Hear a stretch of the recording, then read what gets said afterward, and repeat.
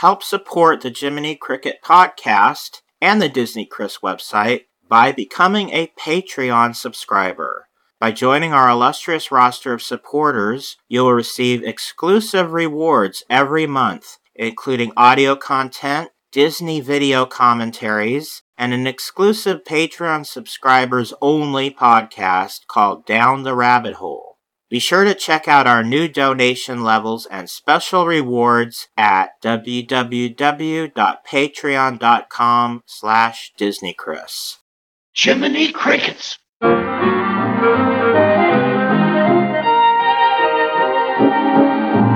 Jiminy Cricket is the name. I'm a happy-go-lucky fellow, always getting it wrong for singing my song. A merry old soul am I. Jiminy Cricket is the name. I'll be hanging around this evening. I'll be tipping my hat and telling you that Jiminy Cricket is the name. Hello, everybody, and welcome to episode number 135 of the Jiminy Crickets podcast. And I'm joined again by Ruthie. How are you doing, Ruthie? I'm doing great, Chris. Ready to talk about California. Recently, Disney California Adventure celebrated its 20th anniversary, so we thought it would be a great opportunity to talk about the home next to our home, Disney's California Adventure. I'll always call it Disney's with an S. They can't. I know. They got to stop renaming things because you get in the habit and then... Anyway, we thought it would be fun to talk about the original Disney's California Adventure as it was the year it opened. Ruthie was an eyewitness. She was there during its opening year, and we'll talk about that. So we're going to take you on a fun little tour of the park as it was in February of 2001. But before we get to that, we have a very special announcement. The Jiminy Crickets podcast proudly endorses Concierge Vacation Planners, a Disney-authorized specialty vacation planning service. Concierge doesn't just book your trip, they walk you through the entire process, helping you plan out every detail, one-on-one, to make the very most out of your vacation while saving you both time and money. And the best part is, they charge nothing for their services.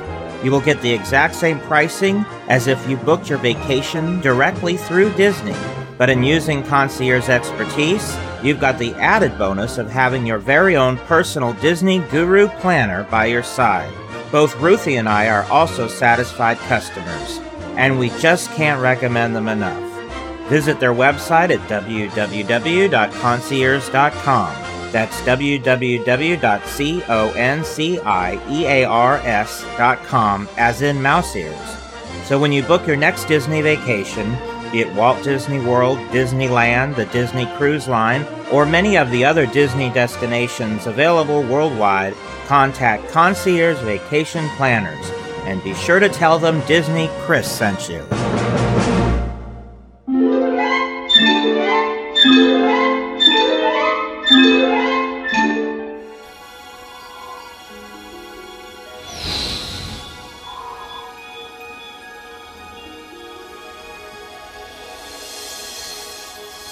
From the dream makers at Disney.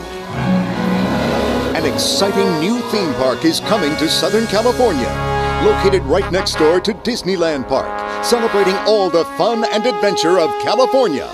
Introducing Disney's California Adventure, a brand new Disney park. Opening February 2001. The beginning of Disney's California Adventure goes as far back as the late 80s, early 90s, because Michael Eisner wanted to expand the Disneyland footprint so that it would be more than just a one-day, one-park situation. It was a money-making scheme to get people to stay longer at Disney and spend more money. So they wanted to build a second park in California, and there were many different ideas about what that second park would be, and it wasn't always going to be a park right next to Disneyland. There were some ideas that they would build a park further away and have it be connected by monorail. One of the earliest ideas was for a park to be called Port Disney, which was going to be built in Long Beach. This is part of the reason they purchased the Queen Mary and the Spruce Goose. Remember when Disney owned that area? Mm-hmm. Yeah. I went to go see it before Disney owned it, and then in the late 80s they purchased it. It was, you would take a tour of the boat, and then you would go into this huge dome structure, and inside was the actual Spruce Goose. And then between the two was this little London town, sort of Bavarian-style village with a lot of shopping and everything. So Disney purchased that, and they were planning on extending it and expanding it and turning it into a theme park with sort of a maritime theme. And they were going to call it Port Disney, but that never happened. But it did eventually, and very similar to what they were planning for California, it got built in Japan. And it became eventually Tokyo Disney Sea, which opened actually right around the same time the California Adventure opened in 2001. But my sense is that Disney was calling Anaheim's bluff because they definitely wanted to build the park in Anaheim, preferably. And by having another location, they sort of put Anaheim City Council in their place, because obviously it's going to bring jobs and money and taxes to the city, so they would want to have a second Disney park, of course. But by Disney saying, well, if you don't cooperate, we're going to build it in Long Beach, it sort of got them to bend to whatever Disney, what they wanted. And so I feel there's nothing officially, I mean, how would that be an official thing? But I feel that that was part of the game plan. Now, what they planned to build actually next to Disneyland was for a West Coast version of Epcot Center in Florida. And this would be called Westcott. And like the Florida version, it would have sections that were dedicated to the future, and then it would also have sections dedicated to countries around the world. It was going to be very different, but it would have some similarities to what Epcot was. And we could do a whole episode on Westcott, so I'm not going to go into detail on exactly what Westcott was. Just know that it was going to be built in the same place where California Adventure was built, and it was going to be the California version of Epcot Center. So, this was all still being planned out. Meanwhile, Disney was all over the world building stuff at the time.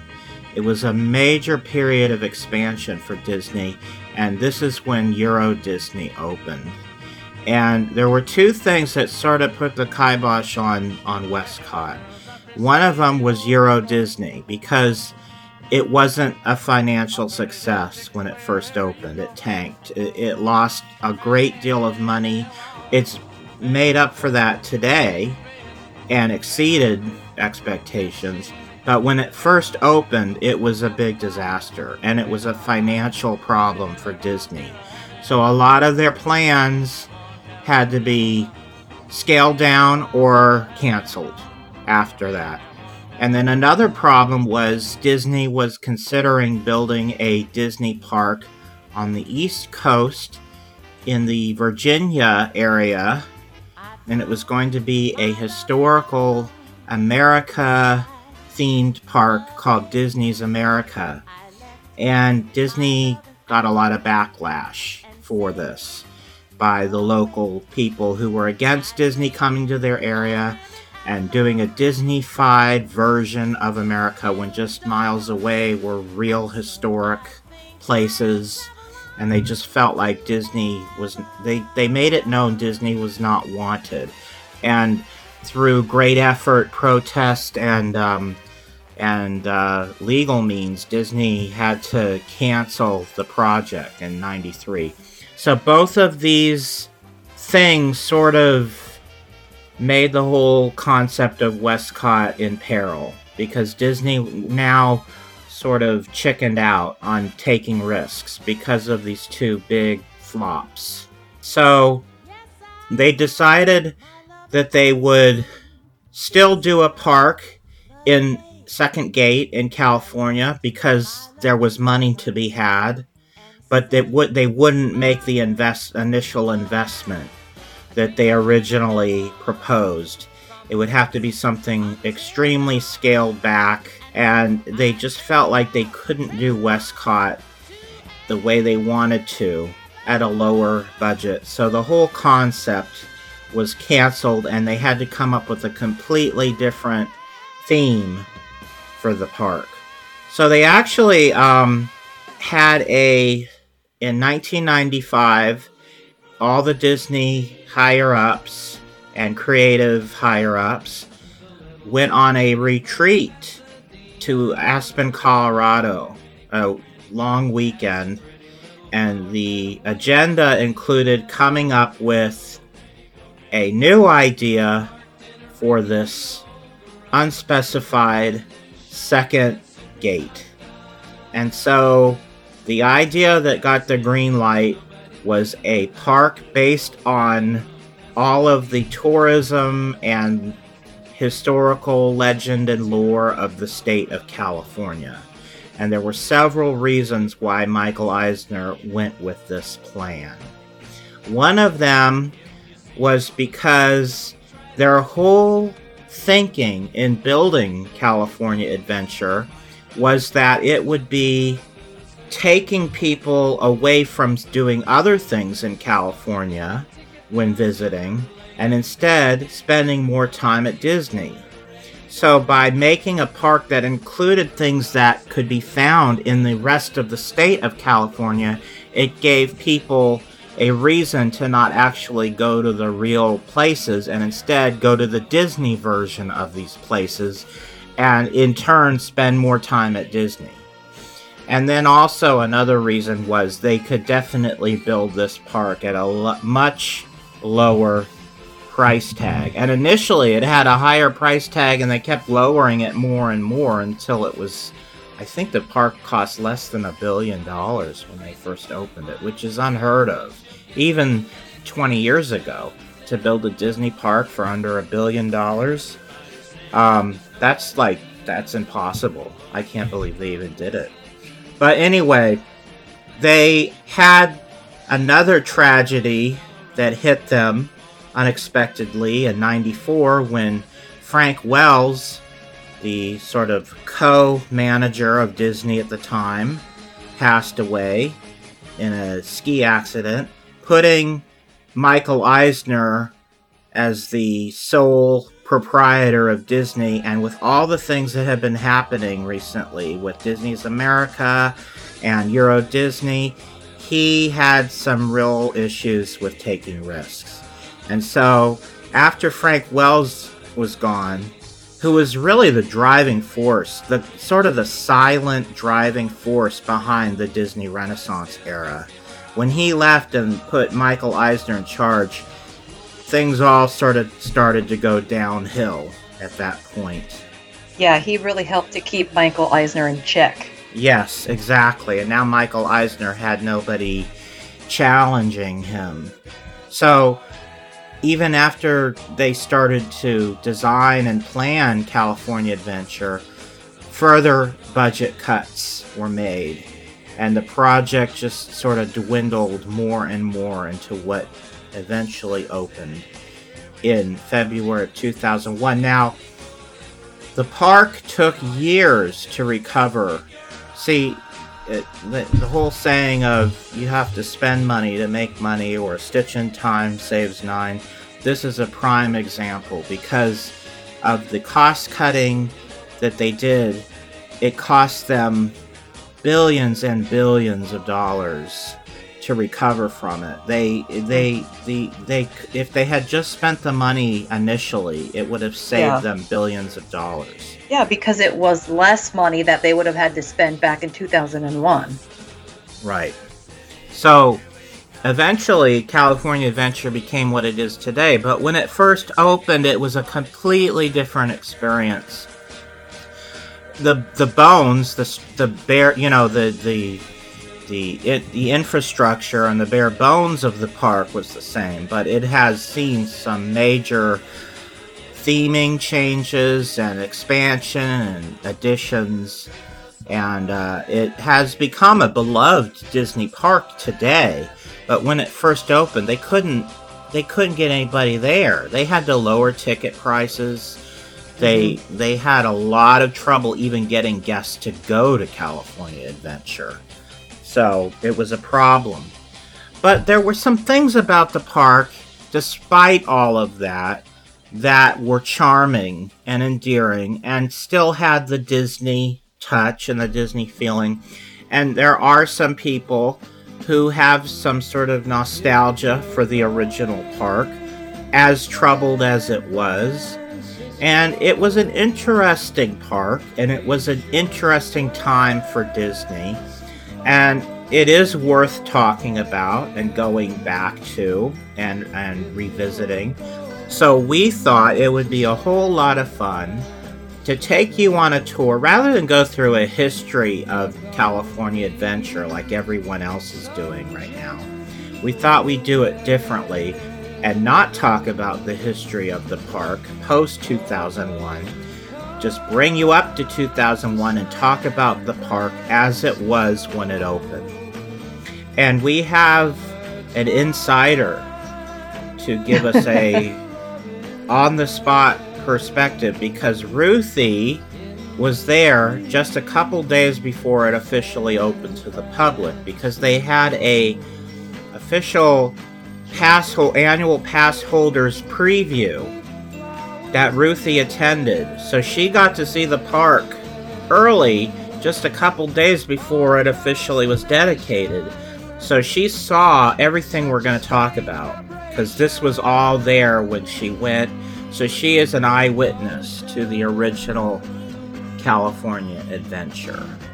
So we're going to just sort of take you to something different and take you on a guided tour and walk through the park as if we're there in February of 2001.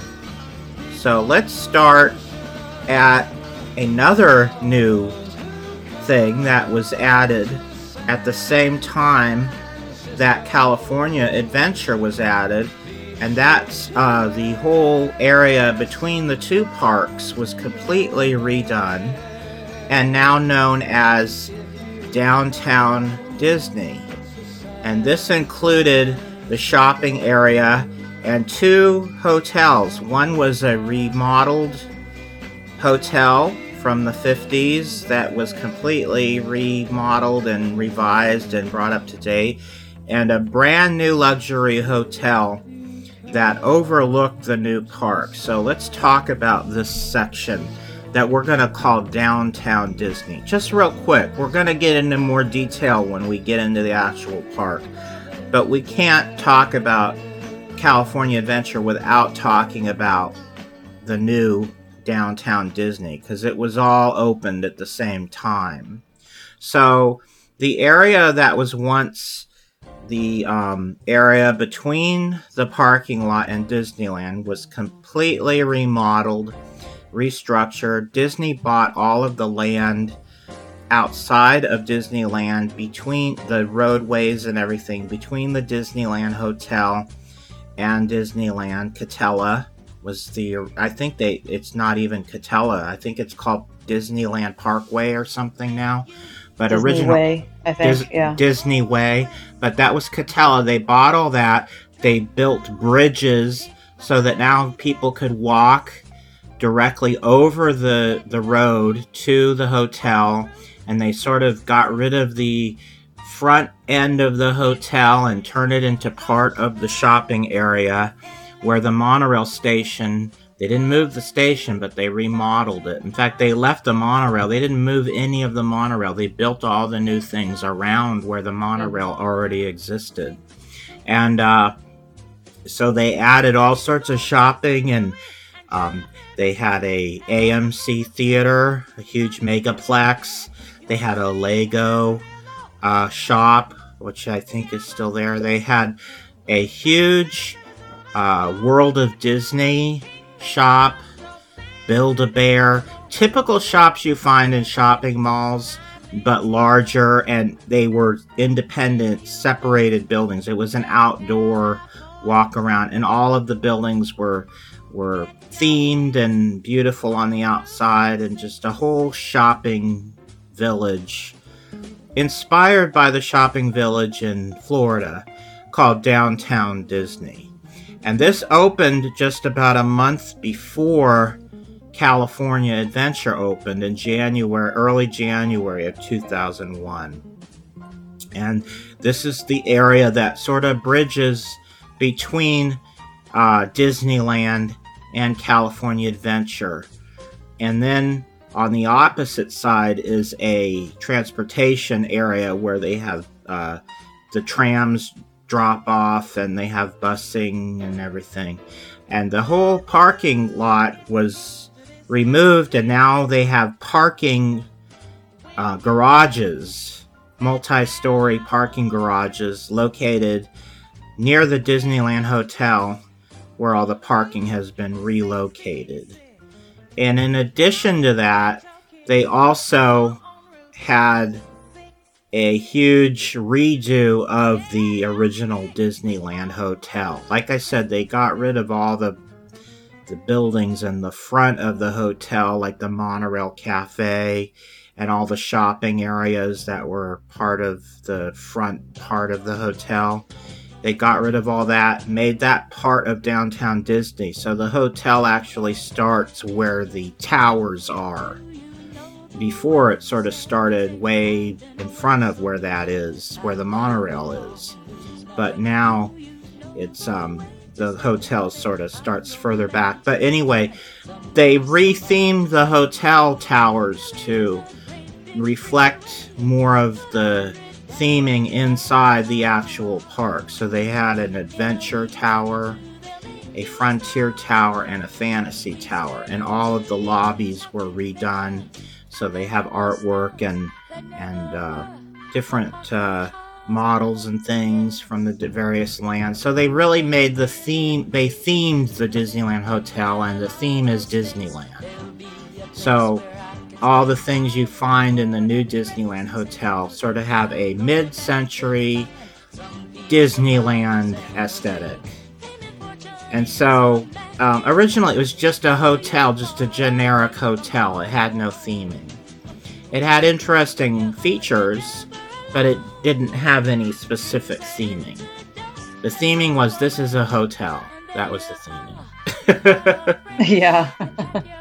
So the other thing that Disney did was they actually purchased a hotel that was next door to the Disneyland Hotel.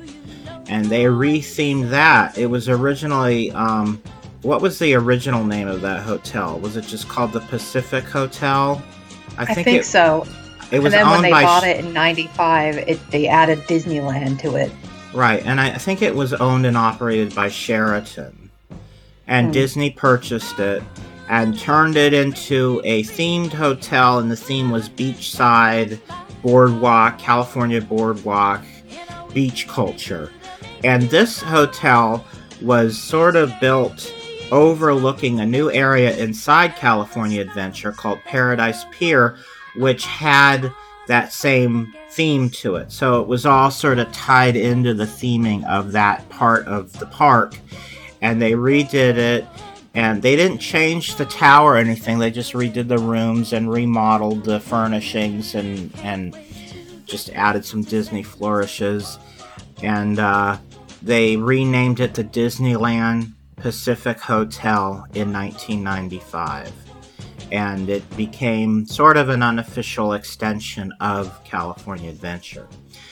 But they also built a brand new hotel right in the middle of downtown Disney, overlooking California Adventure's Golden State, Grizzly Peak Recreation Area.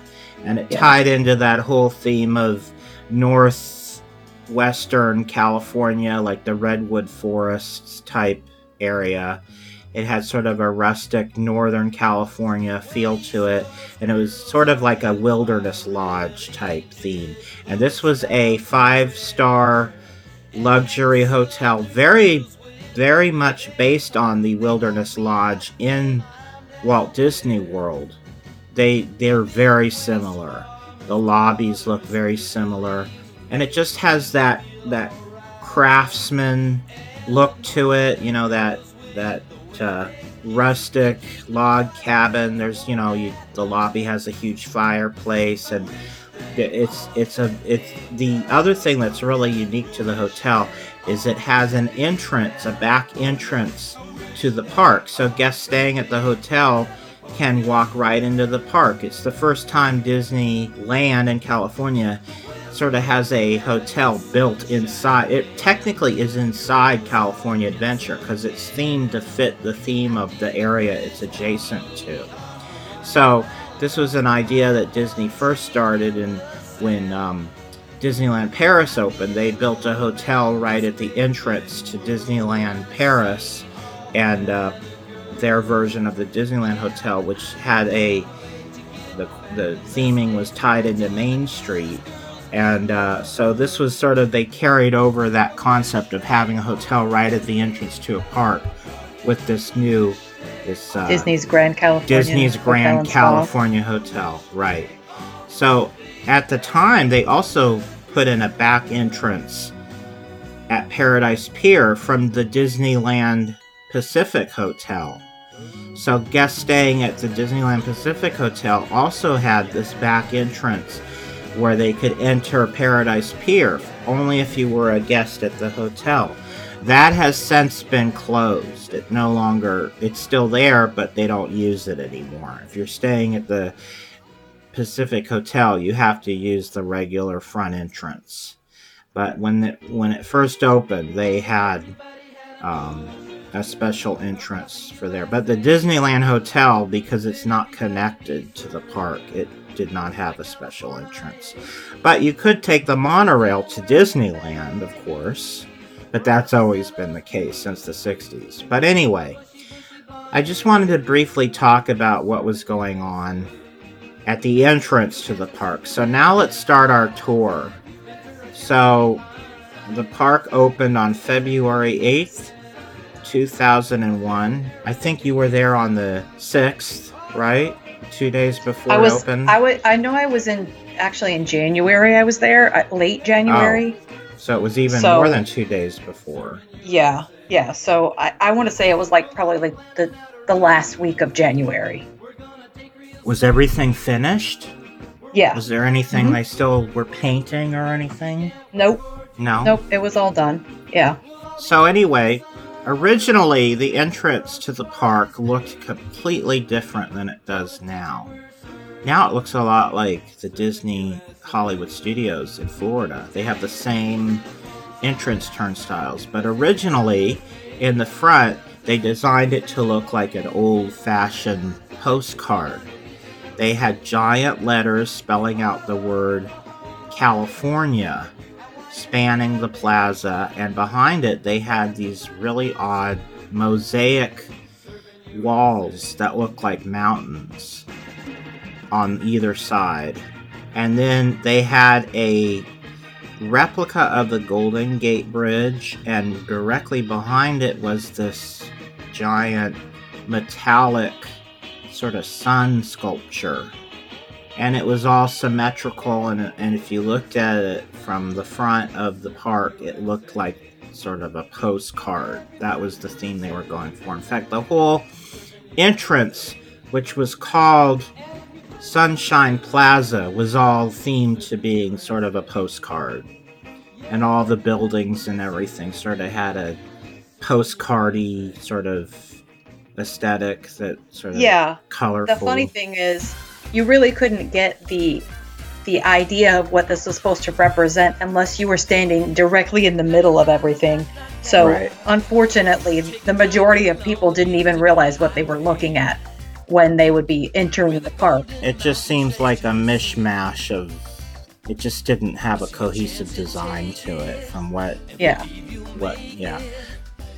Michael Eisner was there on February 8th, 2001, and this is the opening day dedication that he delivered. Today marks the dawn of a new era in the Disney company. We are about to unveil a new gateway to the golden dreams of California.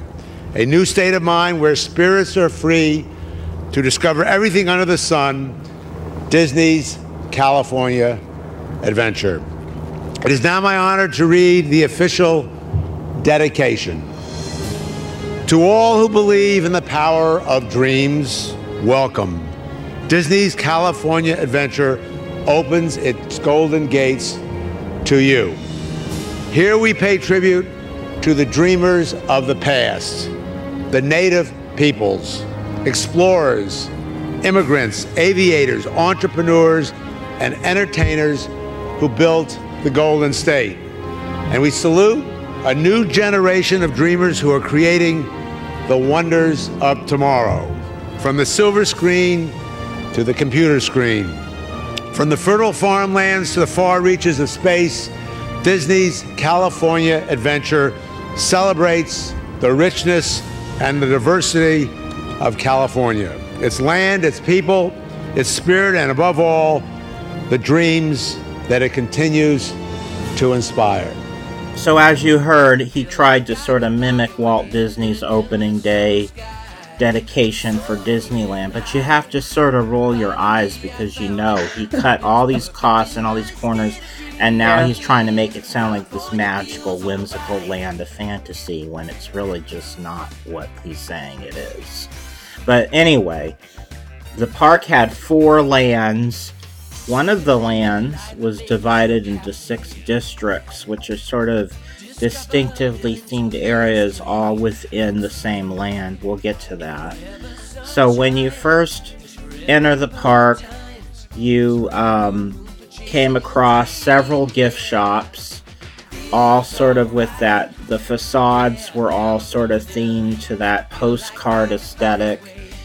Sort of, you know, cut out paper images on the sides of plain looking buildings, like they had like a giant sun wearing sunglasses, and so they had several different little gift shops all located in this area, and this was sort of like their version of Main Street. This is sort of where they had all the guest relations, where you sort of got your bearings. And then at the end of this section was that huge sun, which was sort of a metallic structure with a big fountain around it. And this was sort of like the landmark of the area.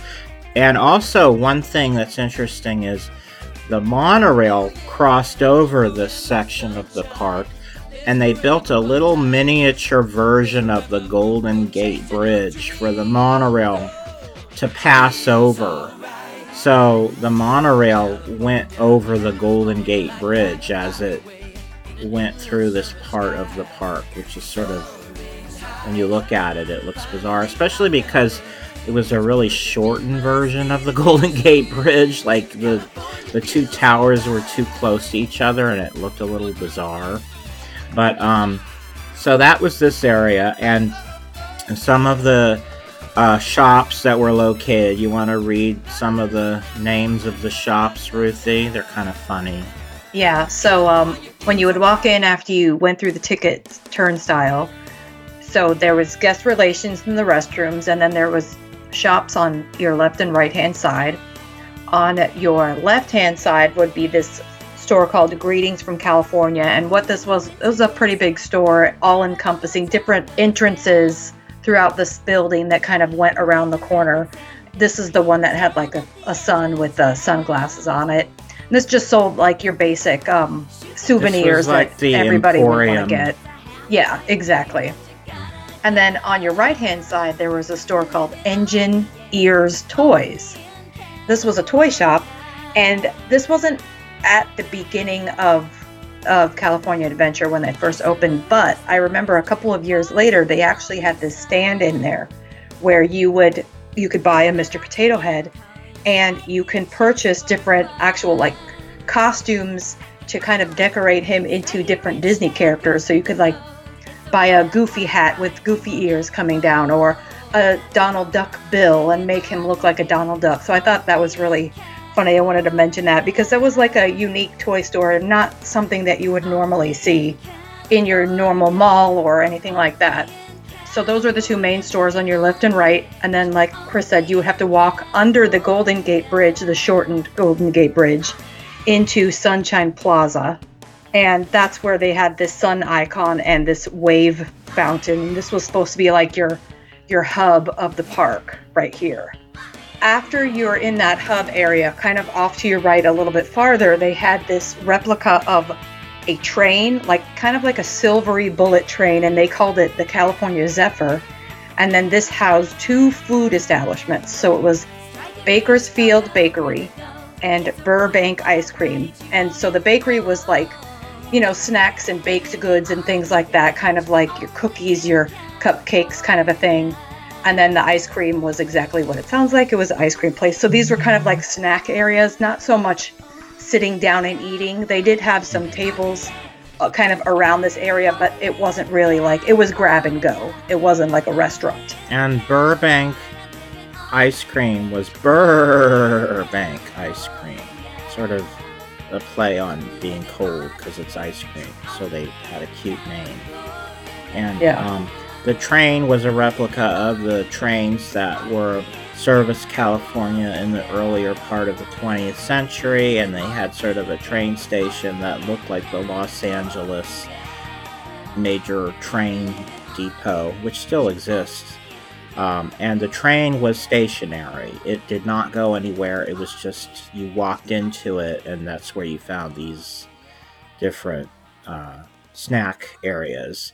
And so this was all considered the Sunshine Plaza. And then one other thing, they had a parade. Now the parade went through Sunshine Plaza, but it also went into two other areas of the park. It also went into the Bountiful Valley Farm section of the Golden State, and then it ended in it went through part of Paradise Pier. That was the parade route. But it went around the main hub of the park, and this was a parade that sort of celebrated California legends and lore and culture. And it was called Eureka, a California Parade.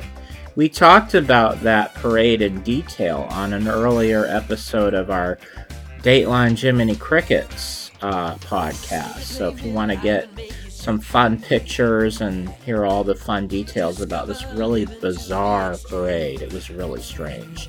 Yeah. Just like the rest of California Adventure was strange. It definitely fit the feeling and theme of the original California Adventure and just how odd and off-putting it seemed.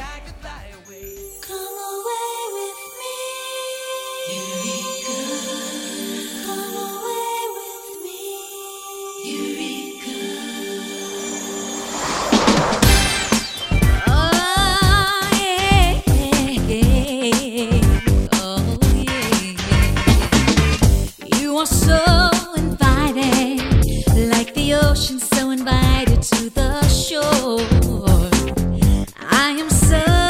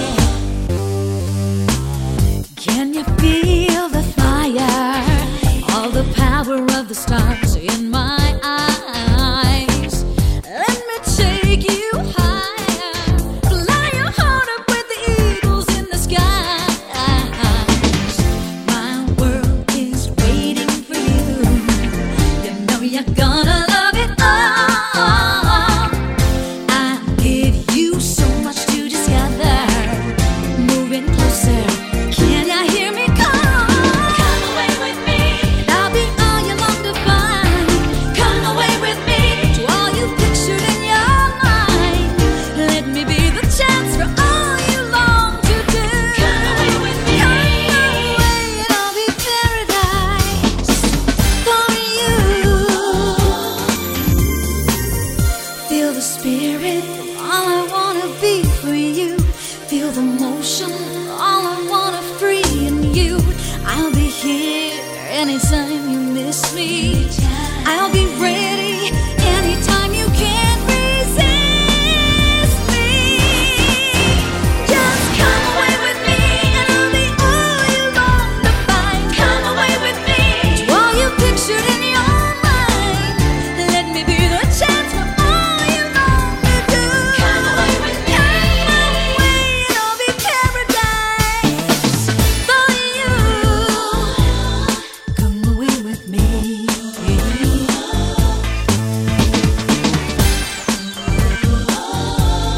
Come away with me.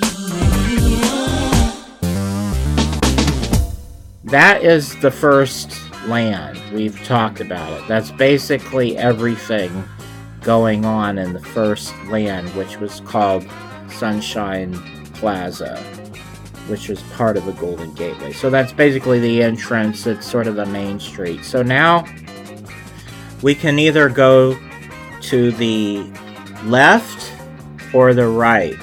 On your right was the Golden State section of the park, and you could enter into Condor Flats, which is one of the 6 districts within the Golden State. But we're gonna first go to the left and enter Hollywood Pictures backlot, which was themed to Hollywood, and it really didn't have a specific time frame. It was very loosely themed to maybe the golden era of Hollywood, but they made a lot of exceptions and put in a lot of more modern references, and so it was not really it wasn't like Main Street USA is set at a specific time and they don't stray from that. This was really loosely themed. So anyway, at the entrance they had this huge marquee that said Hollywood Pictures backlot, and they had these 2 huge elephants on these podiums, which are no longer there, but these were representing the Cecil B. DeMille props that were used for a early silent film, and the actual elephants are located in Hollywood, on Hollywood Boulevard, not too far from the Chinese Theater. But this was sort of replicating that. And so you walked through this archway and you entered Hollywood. And there were several shops throughout the land. There, we don't need to go into what these shops sold, because it's the standard thing. Unless it's anything unique, we'll say, but we can just give you the names of some of these shops. There was a little shop when you first entered called Gone Hollywood. A little, I think it's still called this, and it's, yeah, I think so. It's near the entrance. It's called Award Wieners, and of course they sell hot dogs. Another shop called Off the Page, and then our first attraction that we hit is Disney Animation, and this is a huge walk-through attraction with several different stages that you go through.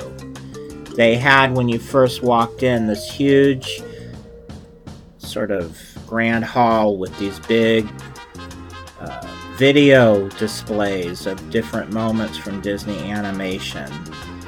And then you would look at this and you would hear Disney music, and it would sort of get you in the feeling for Disney. And then you would enter into this section called Drawn to Animation, which had several exhibits that sort of showed you how animation is created. Several clever, different, sort of hands-on exhibits. And then they had a little workshop area where they would teach you. They would have actual animators who would teach you how to draw Disney characters, and this is called the Sources Workshop. And then the final was I think it was a movie.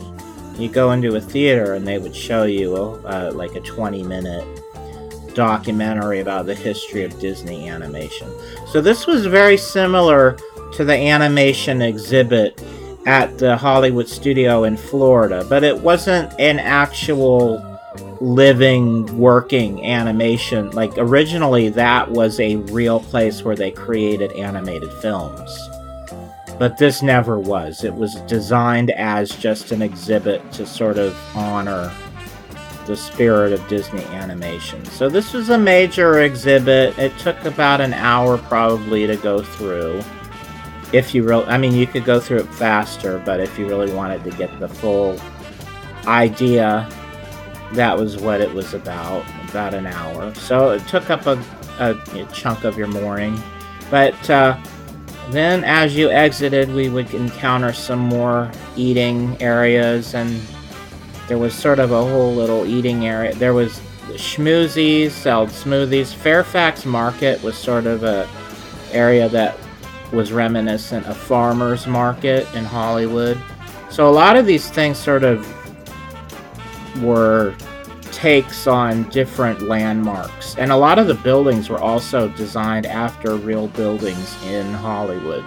But one of the things they did is they really to cut costs, but they tried to make it seem like it was a choice that they made on purpose. But a lot of the buildings were designed so they looked like facades. So it looked like they were movie sets. So they'd have fronts, but then like the back would be scaffolding and stuff. So they were like unfinished buildings. They tried to make it seem like that was intentional. But really, they really did it because they were being cheap. To put it quite bluntly. Yeah. So straight ahead, there was a huge indoor theater. And it was sort of at the end of the main walkway, and it sort of was what they call a weenie, drawing you.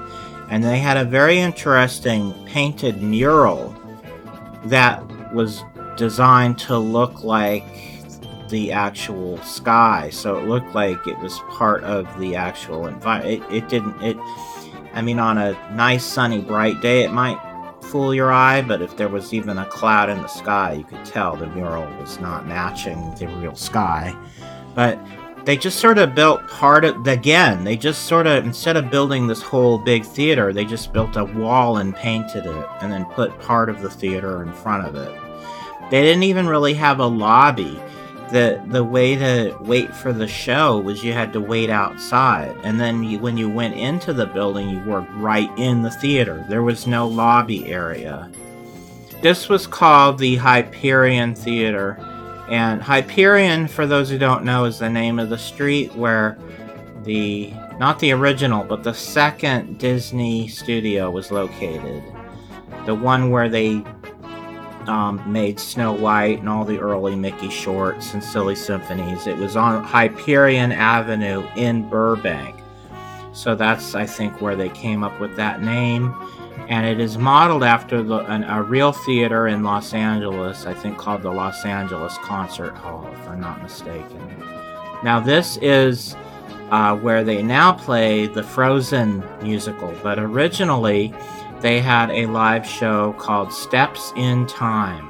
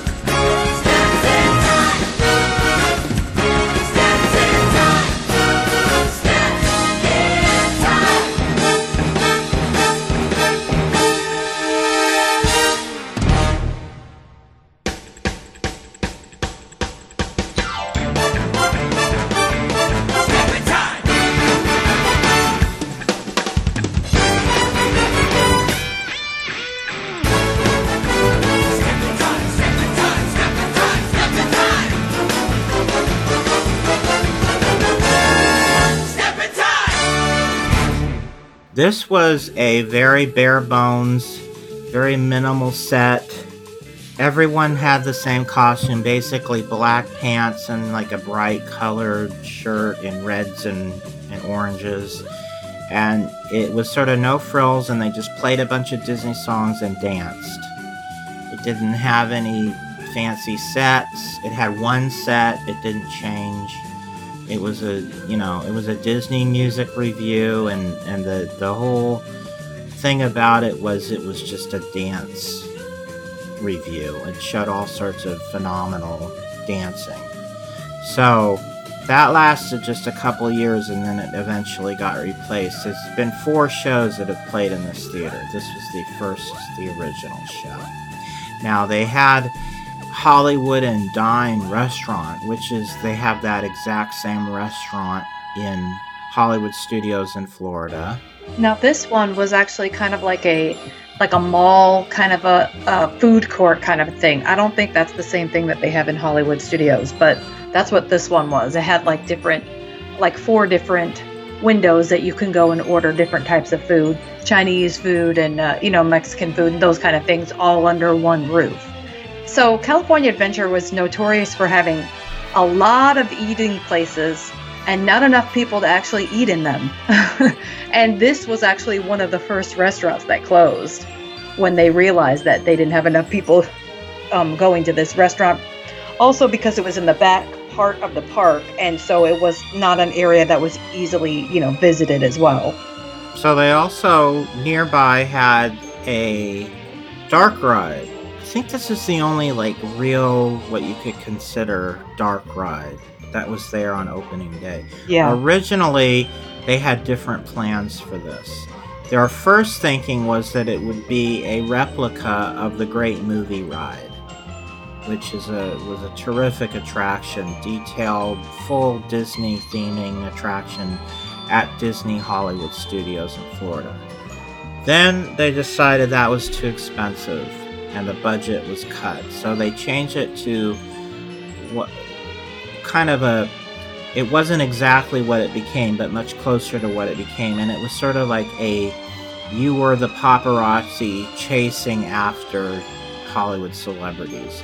But then Princess Diana had passed away because of a paparazzi stalking car chase incident. So they decided it would be distasteful to open an attraction basically with that theme. So they had to completely rework the whole theme, and it became what was there on opening day, one of the most notorious Disney attractions of all time. Ruthie had the opportunity to experience it. I never did, but I've heard about it. It's legendary for how awful it was. It was called Superstar Limo. Ruthie, tell us about Superstar Limo and what you remember and what your impressions are. This attraction was crazy.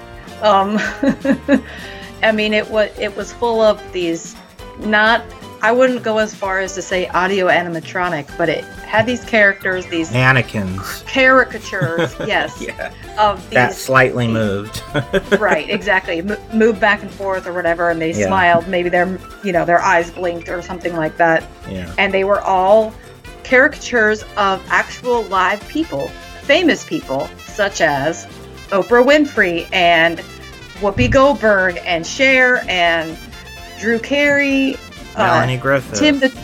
Melanie Griffith, and when she was still married to Antonio Banderas, they're together as a couple in that attraction. Regis Philbin. Yeah, Regis Philbin.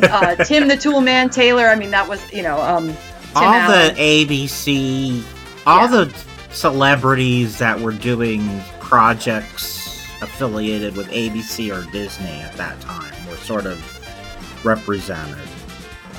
So it was very inside baseball. It was very self-promotion type stuff. And also they couldn't get anybody that wasn't affiliated with Disney to...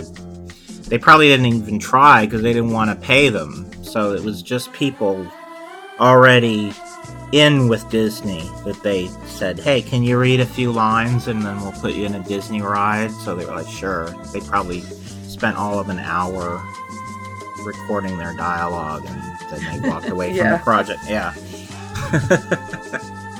So what was the whole, you got into like what looked like a limousine, and then there you had a TV monitor on the dashboard, and it was sort of like a guy saying, "We have to get to the premiere."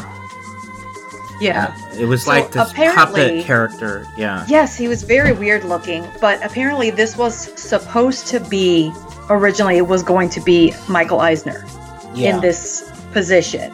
But after, when he actually saw the attraction, he realized he didn't want to be associated with it, so they had to replace him with this weird looking puppet guy.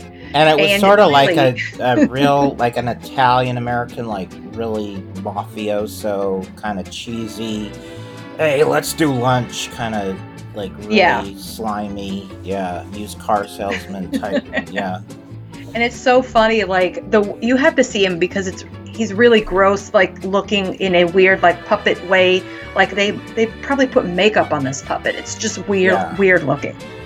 And so he kind of comes on the screen and tells you, okay, here's what we're gonna do. We're gonna drive through Hollywood, and supposedly in this attraction they're making a film. You're going through different scenes that are set up as they're filming. So you go through like different cities, and that's where all these different famous people pop out at you, and you're supposed to like be, paparazzi taking a picture of them. And I remember this one scene was like a monster movie was being made, and these legs were hanging down from the ceiling, but it wasn't like a whole body of a monster. So I guess it was, you were like seeing how they created this illusion of a monster being larger than everybody else, but it was really just the legs. It was very weird.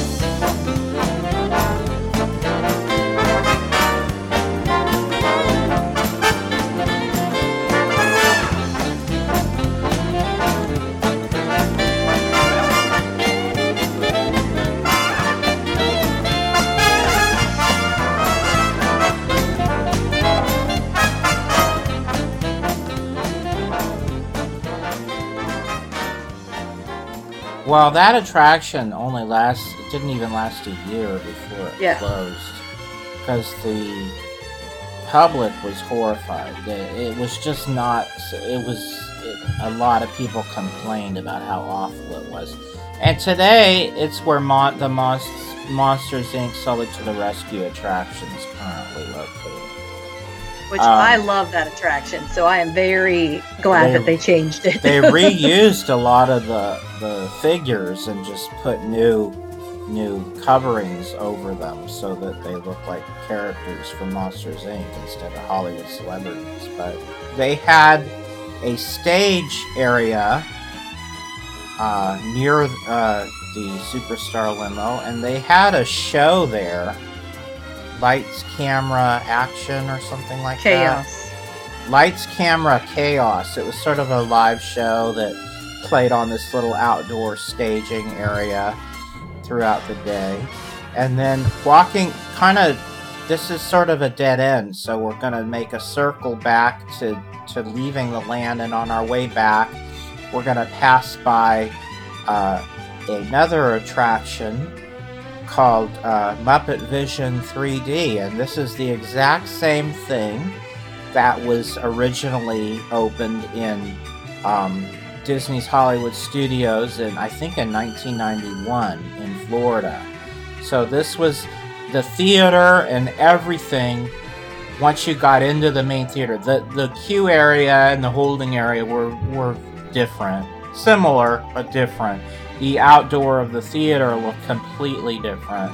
But once you got inside the main theater, it was identical in every way to the one in Florida. And it was basically, they like to call it 4D, because it has a 3D film playing, but then there's all these in-theater special elements that they add, like smoke effects and Sweetums, the monster from the Muppet Show, comes out as a walk-around character and walks around the theater at one point. And so there's elements beyond what's going on the movie. And then they also have these special walls that they have projections on them, so at certain points it looks like the bricks have been demolished on the walls in the theater, and because there's a big explosion at the end. And interestingly, this is the last project that Jim Henson worked on before he passed away. So all of the voices that were once provided by Jim Henson that aren't anymore are actually Jim Henson. The real original voice of Kermit, for example, is heard in this film, which is sort of a special thing. But it's a really fun film. It stayed in the park for a long time. But the thing is, with these film attractions, the redoing ability of them sort of dwindles. After you've seen it one or two times, it's like, I've seen it, it's the same thing. It's not like Pirates where you go on it and every time you see something new and it's different. These filmed attractions sort of don't have the staying power that the other things do. And the other thing is, this was not anything original. This was definitely a cost-cutting, let's plop this in here. It doesn't fit the theme of Hollywood in any way, other than the fact that the Muppets were produced in Hollywood. I mean, and that sometimes they do Hollywood-themed segments on the show. But I mean, it really was out of place, but it lasted forever. But now the theater is still there, but they don't show the Muppets in there anymore. They mainly show previews of coming attractions in this theater. And they, for a time, they were showing the previews some of the time, and then other times when there was nothing to preview, they would put back the Muppet Vision. But I think they're going to replace it. I think they might have already I think they did already, but then the parks closed, so it didn't last too long. They put in the Mickey's PhilharMagic. Yeah, they did. In this space. So officially, that's what it is now.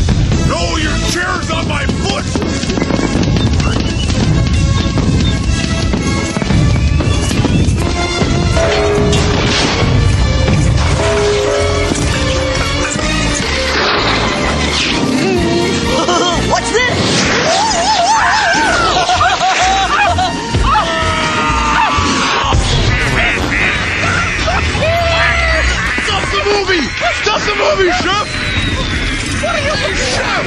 Did you hear me? Stop the projector! You'll hear from my lawyer! Hey, I'll save you, penguin! Take it easy! I'm sorry! Oh, no, wait! Don't shoot! Duck, everybody! Duck! No, not you! Them! Look out!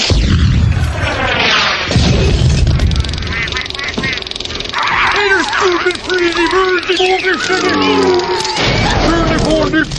At last, I'm out of this silly film!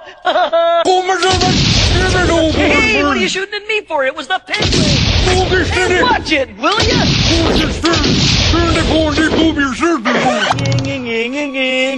You couldn't hit me with a... cannon? Hey, everybody! He's got a cannon!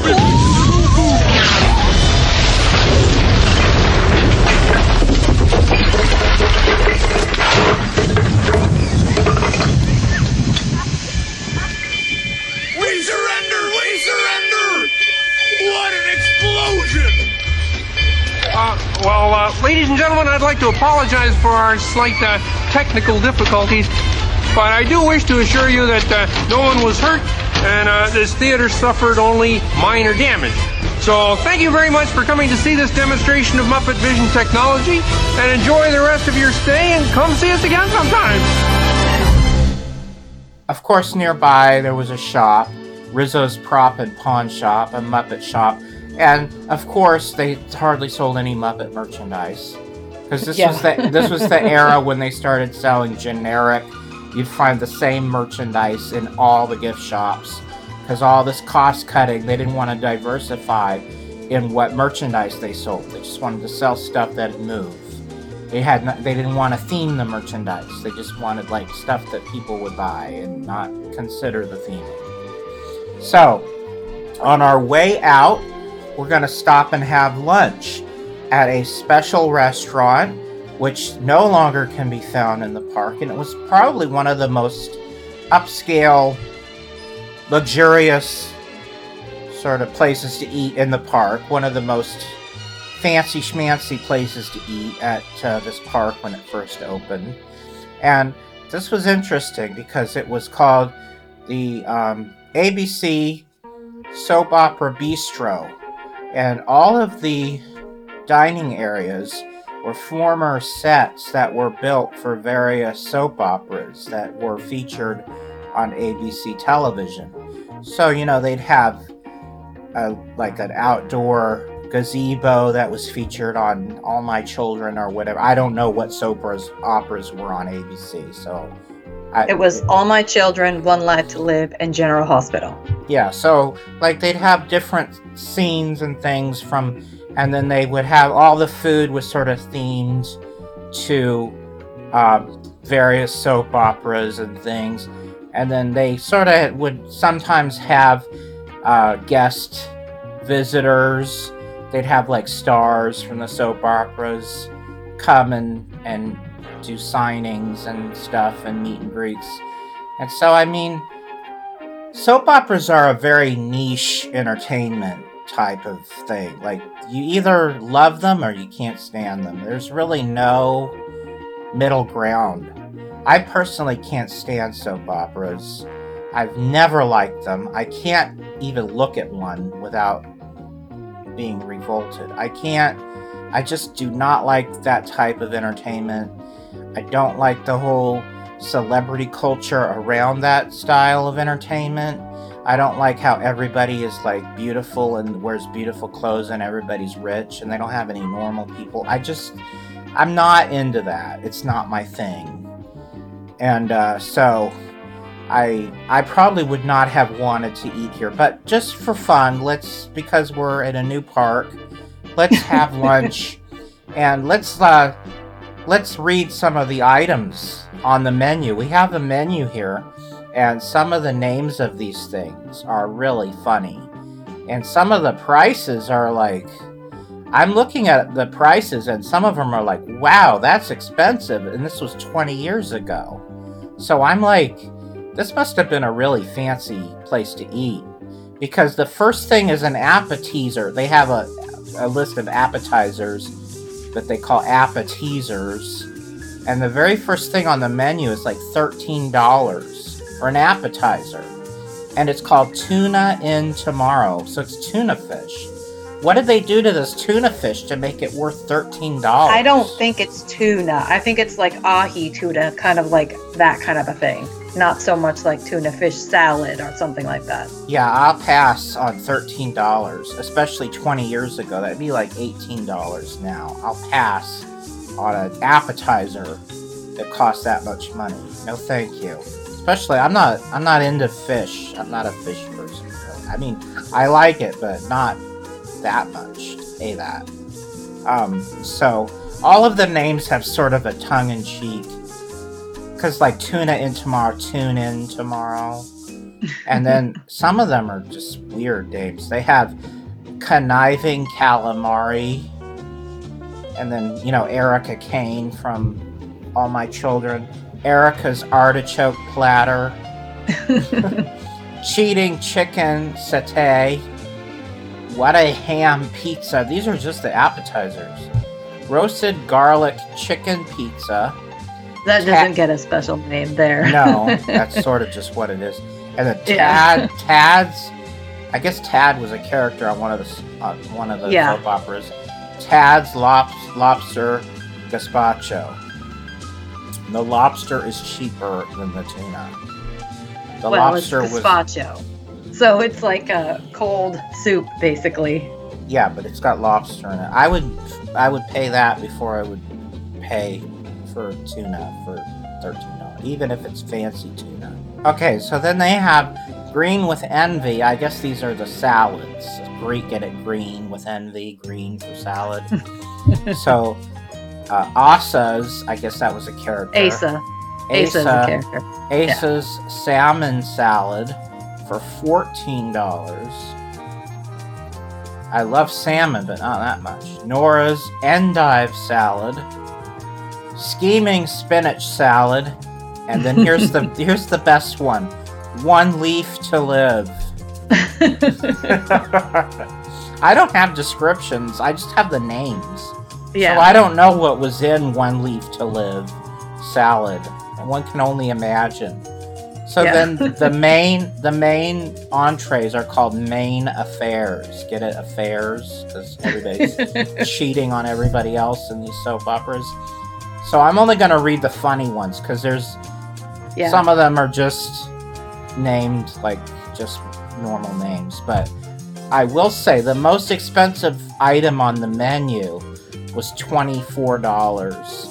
And it was sea bass and noodles. That sounds disgusting to me. Well, sea bass is good, and that's why it's but not with noodles. Like, I know, not with noodles. Why would you want to eat sea bass with noodles? I don't know. I mean, just a good, you know, catch of the day piece of fish in a fancy restaurant. Okay, I can see paying that, but not when it's served with noodles. Just don't even mention. If it is served with noodles, just don't mention it. Don't make it part of the dish. Okay, so we have Vicky's cedar plank salmon. I guess Vicky. See, a lot of these are named after characters. Yeah, from the Vicky's soap from operas. One Life to Live. Bo's pork loin chops. Jubilant jambalaya. And here's a funny one: hunky rib eye steak. A ribeye steak. Not eye steak. That's ooh, gross. Eye steak. Ribeye steak. Plot twist pasta. Now this is probably what I would order, because this actually sounds pretty good. It doesn't. I'm only mentioning it because this is what I would probably get if I was eating. Was poached chicken and dumplings. That sounds pretty good. And then saucy beef short ribs, and then they had roasted chicken. So then they had adventure meals for actors and actresses 9 and younger. So it's a kids menu.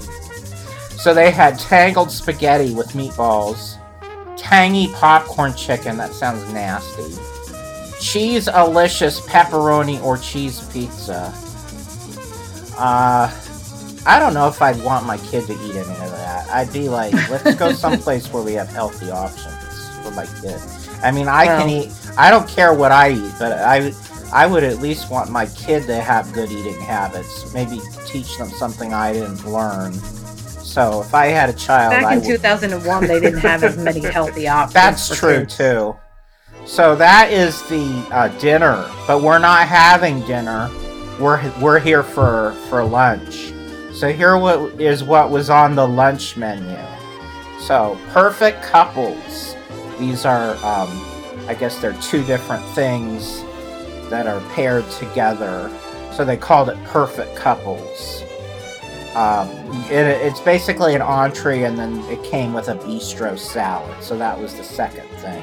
So it was this plus the bistro salad. And it had the hot and steamy chicken with a ham pizza or soup.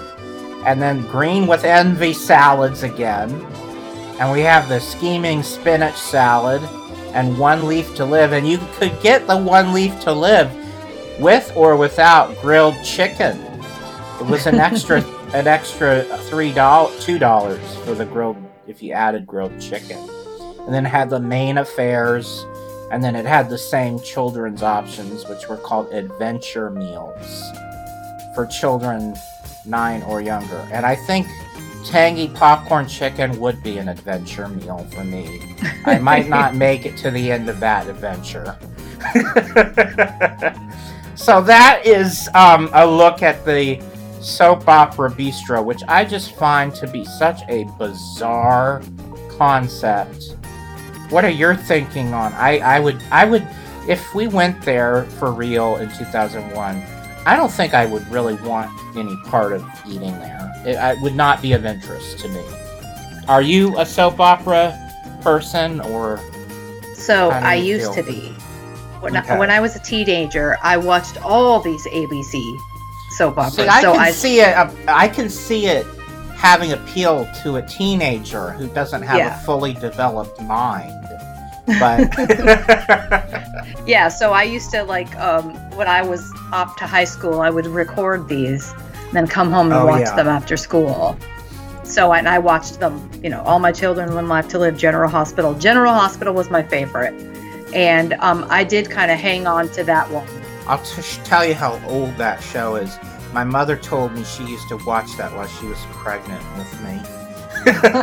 Yeah, I know it's been around a long time. Yeah. And I feel like it might be the one that's still kind of I think it's still on. Now. All My Children ended after decades. Recently, not too One long Life ago. to Live even before that. So these But General Hospital is still on. Yeah.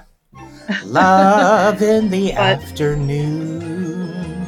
All right, go ahead. Yeah, so I would watch those, and I actually kind of think that this is a really funny, unique style for a restaurant, and the way that they have the sets. There's some pictures online you can see if you're curious. You should go definitely is check pretty it out. Inside. It's not cheesy. It looks like fun. a nice place. Yeah. I think I kind of equate it similar to like the the drive-in theater restaurant that they have at Hollywood Studios in Florida. Something like really unique and out of the ordinary kind of a thing. And I think when I went, I don't think this was actually open. Oh. Because you were there before the the park wasn't open officially yet, so I don't think this was open. So I didn't actually go to this restaurant. And then when I would go to California Adventure later when it was open normally, not a past preview, the outside of this building looked so plain, you don't realize what was in there. And I think that was part of the problem too. Yeah. Is it just looks like a plain old blue building, and you didn't know how cool it was inside. Yeah. You had to have somebody else tell you, oh, go in there. They have good food and it's really cool in there. And so this place closed pretty soon after the park too. It wasn't even open for 2 years. They hung on a little bit longer, but still I think like you said, it was kind of a niche thing to cater to, and not a lot of people, this wasn't when the internet was big, so not a lot of people were out there talking about how cool it was in there. So it's unfortunate. I like the idea, but I understand why it didn't last. So now we're gonna go back out into Sunshine Plaza and walk across to the other side of the park and enter Golden State. And the first section, now the Golden State is divided into 6 districts. So the first district we're going to go through is still there today. It's seen some updates and some retheming, but the basic infrastructure is the same. And this is called Condor Flats. And this is where one of the best attractions that was there on opening day, and it's still there, although it's slightly changed, we'll talk about that, was Soarin' Over California. But this was sort of a whole aviation theme. And aviation, for those who don't realize, is a big part of California history.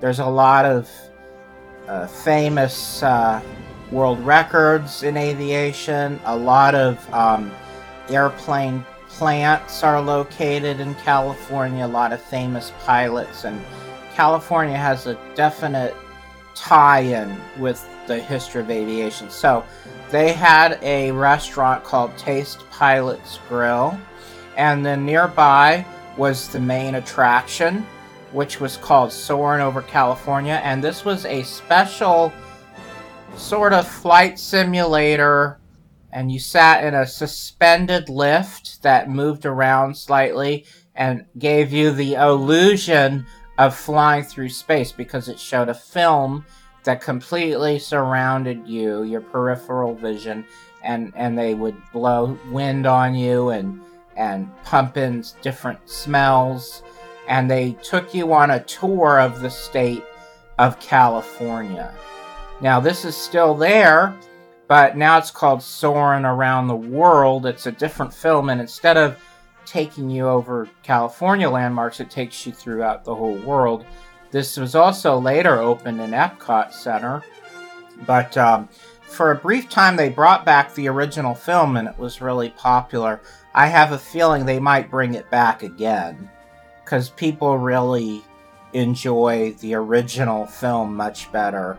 People say it was much better made, and it's just overall a better experience. Now, I've only seen Soarin' Around the World because I saw it at Epcot a couple years ago. I never got to see it in California Adventure. What were your impressions the first time you rode it, Ruthie? Do you remember what you thought of it the first time?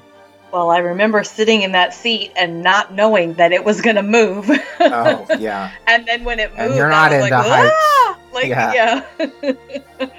So, and I didn't realize what it was doing, but luckily I was not at the top. I think I was in the middle the first time I rode it. Yeah. So it's not the worst. I think there's 3 rows either. on each thing. Yeah. So, I was like, I did start screaming a little bit when it moved, but overall, and then I was, and then they kind of move you close to the screen. So you kind of like, oh my gosh, I'm really in this. But I kind of, once you're in there and you're seated, once you get used you to kind the of sensation. Yeah. At first, it's a little off-putting, and you're like, oh my god, you're a little disoriented. Especially if you're like Ruthie and me, you're not fans of heights. Because I know that because I've heard people say the new one, the Soarin' Around the World, at the beginning, I think you go over the Eiffel Tower towards the beginning, and people say that that's like really a lot more frightening than anything that happens in the original film.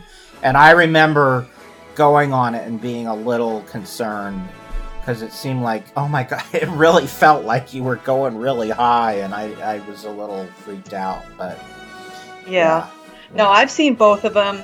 My preference is definitely Soarin' Over California. The last time I went to Disneyland, and obviously DCA, when I went to California in 2019, summer of 2019, they had the Soarin' Over California. So I think they kind of flip-flop back and forth there at DCA, but I went on the Soarin' Over California one again, and I specifically asked to be in the bottom row. And but I actually really liked it. Like, it's a fun attraction, and it's definitely something that you want to experience, and I prefer the California version myself. I would argue that it was probably the best thing there on opening day. Yeah, probably.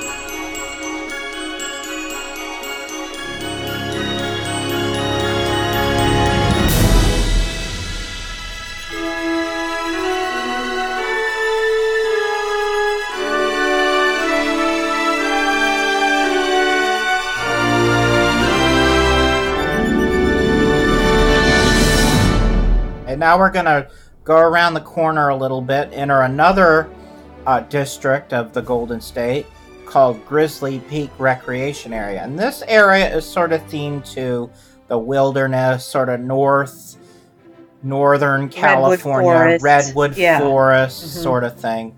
Because California is a very diverse state as far as environmental areas. You've got beaches, you've got mountains, you've got big major cities, you've got basically everything. So this was representing the mountainous areas, the foresty areas, and there were 2 attractions, one major e-tickets type attraction, and a little shop that tied in with all of this. Now this was the location of what is one of California Adventure's sort of landmark structures, and that is Grizzly Peak, which is a huge mountainous structure that looks like a mountain range, and it's shaped like a grizzly bear, which is the California state animal, I believe. The grizzly bear is on the California flag. I think it's like the official state animal. I could be wrong, but I think it is. California has a huge connection to grizzly bears because that's where they are in the northern part of the state. Is sort of the epicenter of the grizzly bear population. So, Grizzly River Run is a roaring rapids style attraction. The same type of attraction you'll find at Knott's Berry Farm or Magic Mountain.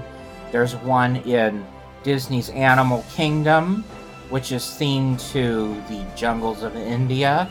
This one is themed to the northwestern frontier, and you basically are riding the rapids, and it's an attraction where you get wet. So it's a great one for a hot summer day and not such a good one for a cold winter afternoon. But February, when we're in the park today, is probably not the best time to experience this attraction. But we want to see everything because it's all new to us. So we do experience Grizzly River Run, and we get soaked. And for the next 2 hours when we walk around, it's squish, squish, squish. Yeah. Our sneakers are squishing. But the thing is, this is a beautiful attraction, the landscaping. It's a fully themed, full-out Disney experience. Not unlike Big Thunder Mountain. But they sort of didn't go any further than they should have. They should have added some animatronics. There's no animals to be seen. It's very bare bones. They sort of didn't do any more than the minimum that was expected.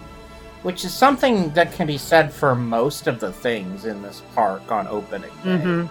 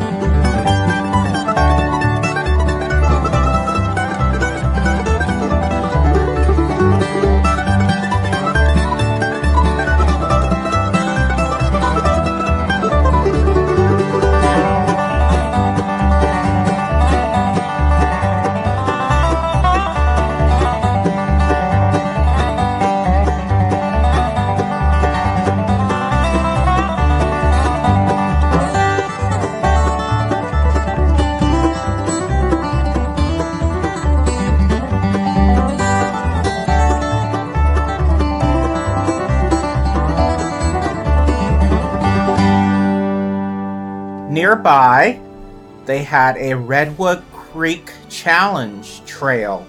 And this was a series of different activities and different climbing things and different bridges. And it was sort of like a version of Tom Sawyer Island, but a little bit better and a little bit more thought out. And, you know, they had rope bridges, and this is still there. I think it's been rethemed to the characters from Up. But this is still there, and they use it a lot for the Halloween trails. They put stuff around there for that. So, yeah, fun idea. Definitely fits the theme of the area. I would have to say that Grizzly Peak was one of the better parts of the park on opening day. And also one of the least changed parts of the park. Because they really did it. They really put more into this part than some of the other areas. And then they had Rustling River Outfitters, which sold sort of stuff themed to the whole, you know, nature and redwood forest type theme. Of course, they just sold Mickey Mouse hats and sippy cups and pins. Yeah. So nearby is another section which they really sort of dropped the ball on this. They really could have done so much more. And this is supposed to represent San Francisco, but it was really just a row of buildings and then one theater. And the theater had that, you know, near the Walt Disney Family Museum, there's the same structure. The full-size one is in the same park where the Disney Family Museum is. I forget what it's called. It's this big dome-like structure, and this is the entrance to this big theater, and it played a film, and today this is where the Voyage of the Little Mermaid is located. But originally, inside this theater was a multimedia film, mostly a film. It did have some other elements to it that we'll talk about. And it was called Golden Dreams. And it was sort of a celebration and retelling of the history of California and its diversity and its people. They really went into a lot of like the different ethnicities that make up California that are often not talked about or overlooked, like the immigrant peoples that have been an important part, like Chinese Americans and Mexican Americans and people that are, you know, it sort of highlights them. And it is hosted by Califia, I guess is the Queen of California, who was played by who, Ruthie? Whoopi Goldberg. So on either side of the screen, they had these columns that looked like a statue. And if you looked at it, it was like, hey, that statue's face looks like Whoopi Goldberg. And then during the film, the statue, they'd use projections and the statues would come to life. And then she would enter the film and interact with what's going on with the film. Did you see this? So this I didn't see. I had heard about it, but I didn't actually end up seeing it. So, I mean, I actually never saw it. So not even the first day, but just like my multiple, you know, visits going back to the park, I never had a chance to go see it. I guess it wasn't anything that I was really interested in at the time, so I didn't end up going to see it. Yeah, it doesn't sound like a laugh riot. It sounds the sort other of dry. thing. Yeah, the other thing still about this is like they have these buildings, and yes, the dome is really interesting, but you don't really know what's inside. They're not doing a good job of really marketing what is in there and they making had people a really go there. beautiful mural on the side of the building that sort of showed different things about California, but it wasn't really clear that was what was inside the building, you know. Right. It was just, and the fact it was in this like Bay Area, and it had like, you know, the beginning of Full House, where they show where they live. It's those buildings that are actually in like San the Francisco, brownstones. right? Yeah. It's just a row of those buildings, and I don't think they're just facades. I don't think there's even anything inside of them. Maybe restaurants. No, I don't think so either. And I always wondered, why is that there? Because I want to go in there. Yeah. But you can't. Right. So I don't know. before we move on, this actually, the original plan for this attraction was going to be way bigger than what it turned out to be. It was actually going to be like an audio animatronic show on the level of the American Adventure in Epcot, where they were going to really go into the history of California, but, you know, being told by audio animatronics of different historical people, things on that level. And I'm really upset that they didn't actually end up doing that, and that they cut the budget on that and just ended up having a film. It's kind of, you know, frustrating that these are the kind of things that we could have had that would have been way more interesting to way more people if they would have actually just put a little bit more money into it. Then that would have been really cool to have.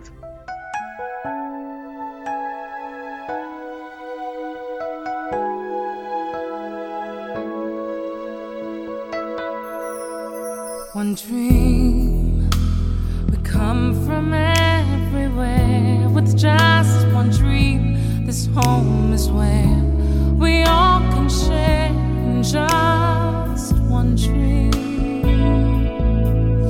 One day, I still believe if we can see the possibilities, the world can be a better place. So many miracles are happening around us every day. Look to the mountain top, not the mountain in your way. Side by side, heart to heart, we can finish anything we start. Anything can be done with just one dream. Sometimes the hardest thing to do in life is try to understand the reason why we had to cry. One friend, you know that's all it takes. It's just one friend to lend a hand, a helping hand. That's all it takes. So many people miss the miracle of what it is to care. Love is what brings us all together anyway. Side by side, heart to heart, we can finish anything we start. Anything can be done with just one dream. Hand in hand, we can do what it takes to make our dreams come true. Each of us, if we trust in just one dream. We are the wings, we can fly into forever, like the promise of the sun. We're born to shine. We have the strength, we can change the world together. Build a stairway to the stars that we can climb. Heart to heart, we can finish anything we start. Anything can be done. Just one dream. Hand in hand, we can do what it takes to make our dreams come true. Each of us, if we trust in just one dream, in just one dream.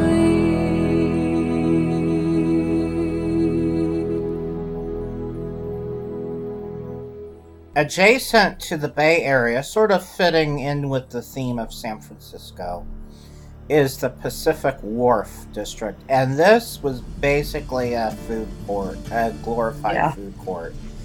just filled with different restaurants and eating areas, and all sort of themed to like a fisherman wharf type, industrial type seaside area. And they had several restaurants, and then they had 2 food-related walk-through tours that are, I guess, considered attractions, but they're more advertisements for these companies. And then they give you samples of the types of foods that they make. One of them being the Mission Tortilla Factory, where you see how they make tortillas. And then the other was the Boudin Bakery. Well, the bakery focused more on the San Francisco tradition of sourdough bread. Right. And then they would give you samples of sourdough bread at the end, which were really good. But so then around the bend from there, going sort of back towards the Sunshine Plaza, was a huge area which later became a Bugs Land, but originally it was called Bountiful Valley Farm, and this was sort of a celebration of California's agricultural history and you know, all the different types of farming that goes on in the state of California. And again, just mostly restaurants and shopping areas, but they also had some like fun little interactive exhibits throughout the area. Like they had, you could climb on different tractors and things, and you could see like different things growing. And they also had like a little area kids could run around, and they had like water hoses squirting everywhere, and a way you could get cooled off during summer. And then they had a major attraction called It's Tough to Be a Bug, which was the exact same film that was created for Disney's Animal Kingdom and played inside the Tree of Life Theater. So this was another recycled attraction from another park. The building and everything surrounding the theater was very, you know, not very well themed, just sort of generic building. And then once you get inside the theater, it was an exact copy of the one in Florida. Much more detailed once you get into the theater. It looks like you're underground, like in an insect place. But it was another 3D film, so 2 3D films made up the attraction lineup. So out of all the major attractions, 2 of them were 3D films on opening day. So this was a film that talked about how insects are important, and you know, we couldn't live without them because of all the important things they do. And then it had a lot of smells that would come, you know, they'd play, when the stink bug came out, they'd play the blast out stink bug smell and various things. And then it would feel like bugs were crawling on you. They'd blow air on your ankles and things. So, and then they would turn the lights out and make you think there was some bug crawling around to kind of freak you out. So again, more like a 4D experience. And also, the same thing would happen here that would happen with the Muppet Vision. They would eventually start showing movie previews here. So they would only show It's Tough to Be a Bug part of the time. Now this whole area has closed, and that theater is closed, and it's going to become the Marvel section of the park. So It's Tough to Be a Bug no longer exists, but it can still be seen. The original is still in Florida. We're pollinators! We're pollinators! If you like vegetables, fresh fruit and flowers, give thanks to us bugs for our marvelous powers. If it weren't for the fact that we like the taste, you'd be out there wallowing in shoulder-high waste. Shoulder-high waist! And if all bugs were wiped off the face of the planet, there'd soon be no humans around here to panic. The best thing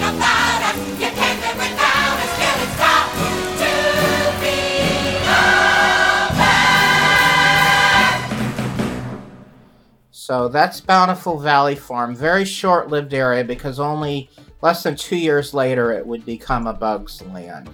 But it had a Bugs Life themed attraction in this area from opening day. And they kept it because it was part of the new land.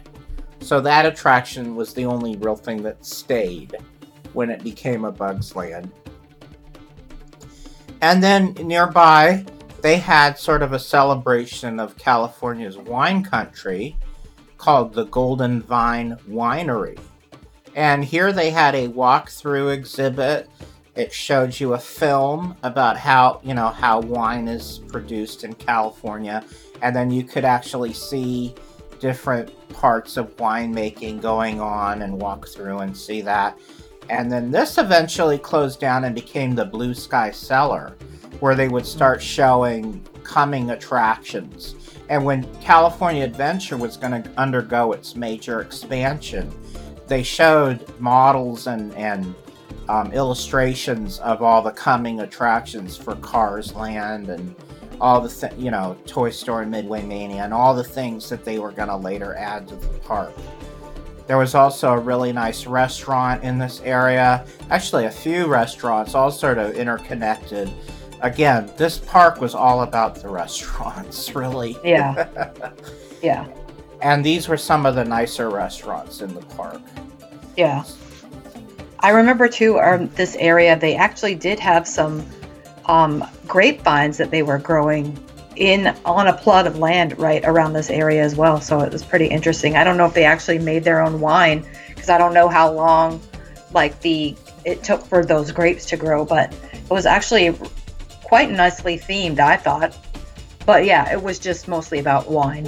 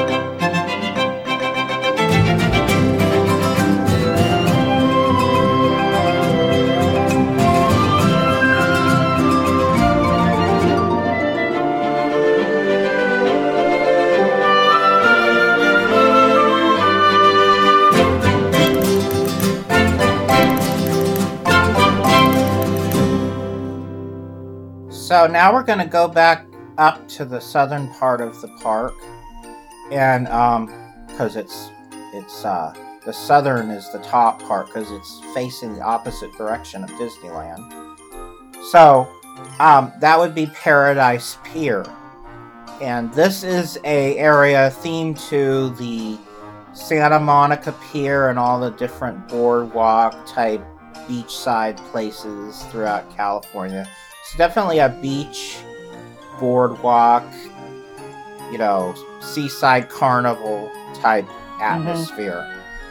So the first place you sort of come across as you're entering this land, as you leave the Pacific Wharf area, is a big restaurant, another restaurant, that was originally called Avalon Cove, and this was actually operated by the famed chef Wolfgang Puck.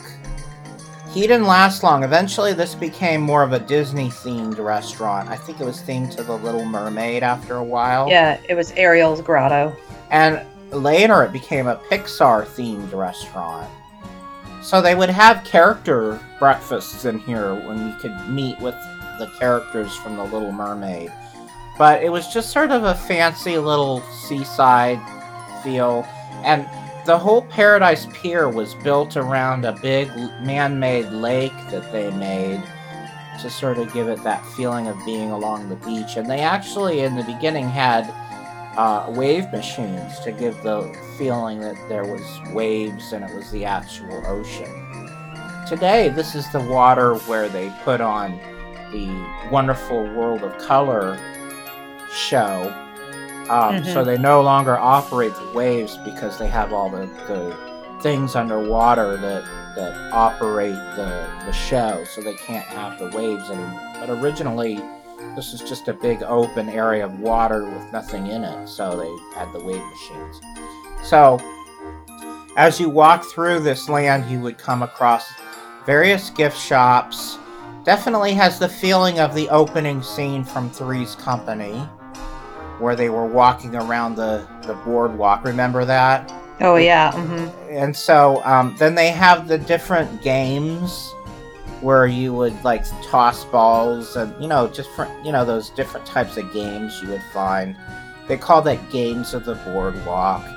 They had a t-shirt place, fun photo places, different snack stands like fish and chips. And then they had a carousel that was themed to The Little Mermaid called King Triton's Carousel. And the carousel music that played, you could sort of hear throughout the whole area, was all different songs, popular songs from the 50s, 60s about California. So like California Dreamin' and those types of songs were all set to sort of carousel calliope style music. And then another major attraction was the Sun Wheel. This was based on a Ferris wheel in Coney Island.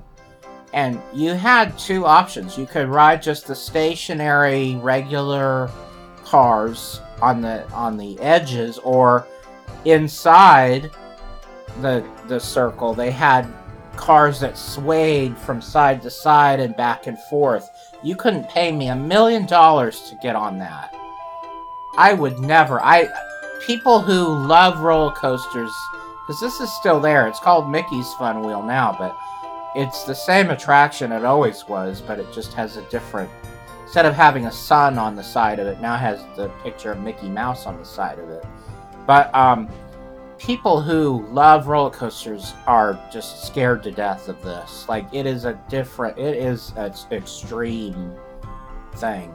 So I don't even like regular Ferris wheels, because I don't like heights, and I don't like being stuck up on the thing, like when they're loading and unloading people and then they stop it and you're stuck there. I hate that. So I'm not into this. I'm not a fan of Ferris wheels, but I would never get on those swaying cars. How do you feel? Have you ever ridden this? I did ride this. This was during our preview day. I rode California Screamin' and Sun Wheel. and I have never gone on either of those attractions again. I did ride the Sun Wheel in a moving cart, and I was screaming the whole time. And my sister has a picture of me, like I'm like Crying literally in grabbing tears. onto my friend's arm, like "Wah!" like screaming. Like, yes, my eyes are shut. I did not look during the time. I don't know how they convinced me to get up on there. Maybe just Probably because I was a lot younger, and you didn't realize what it was because it was yeah. new. But yeah, like I said, I have never been on this since. I will never go on it again. On both of those. California Screamin' too, even though it's a completely, it's a different themed attraction now, and I'm interested in that, and seeing that, not enough to go on the attraction. I'm good. There is one attraction that no longer exists that was in this land called the Maliboomer. And this was sort of a free fall attraction. There's just like a big tower that you rode up to the top and then they dropped you down to the bottom. Give you like the sensation of falling. I think that when they opened Tower of Terror a few years later, this sort of became an irrelevant attraction, and it also was sort of an eyesore. It just looked like a big scaffolding, and it really didn't add much aesthetically, so they just sort of got rid of it after Tower of Terror opened. And the thing I have to say about this part of the park is Walt Disney would not be pleased. The whole reason he built Disneyland was to avoid this type of environment, and for them to put this right next door to his park is sort of an insult to Walt Disney, because the whole reason he built Disneyland was to get away from what a traditional amusement park is, and then they go ahead and put in a section of this park that is basically just a traditional amusement park with off-the-shelf, carnival rides.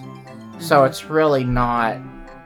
It's really, they've done a better job now because they've rethemed it. They've made it more turn of the 20th century. But when it first opened, it was just present day. They weren't trying to make it any special theme. It was really insulting to Disney, to Disneyland, to put this in the park. So anyway, the other thing they had was called the Orange Stinger. It looked like a giant orange, and inside they had, it was one of those swinging chair things that lifts you up and you go around in a circle on a chair. And I'm not a fan of these type of attractions either. I wouldn't want to go on this. Did you go on this? I did not go on this. So somehow I still had some sort of a decision ability there, but yeah, I didn't go on this. I don't like these kind of swing attractions ever. Apparently, originally, the first, month or so that this was open, the swings were actually shaped like a bee. Yes. And they didn't last very long. They ended up having to switch them out to regular swings. So now this is still there, but they got rid of the outside part of it, which looked like an orange. And now it's the Silly Symphony swings, and it's themed to the Mickey Mouse short, which was not a Silly Symphony, so it's kind of an odd name. Yeah. Called The Band Concert, which was Mickey Mouse's first color short, and it was about a hurricane, or a tornado, I should say.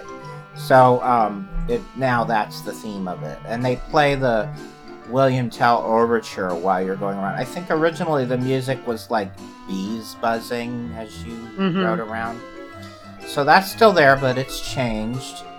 And then the other thing that was sort of an eyesore and not really a great thing to have in a Disney park was a McDonald's. And it was called Burger Invasion, and it was just basically a McDonald's inside a Disney park. And they made it look like a alien ship had landed, and the ship looked like a giant hamburger. And then they sort of made it an interactive playing area where they had swings and slides and things. And then there was also like a little area called SS Rustworthy nearby that was it looked like a ship, a ship that had washed ashore after a shipwreck. And it had like slides and swings, and it was just sort of a children's play area. So they also had a early landmark for this area was the Dinosaur Jack Sunglass Shack, which was this giant pink and yellow polka dotted dinosaur that was served as a building, and he was wearing giant sunglasses, and down at the bottom of the building they sold sunglasses.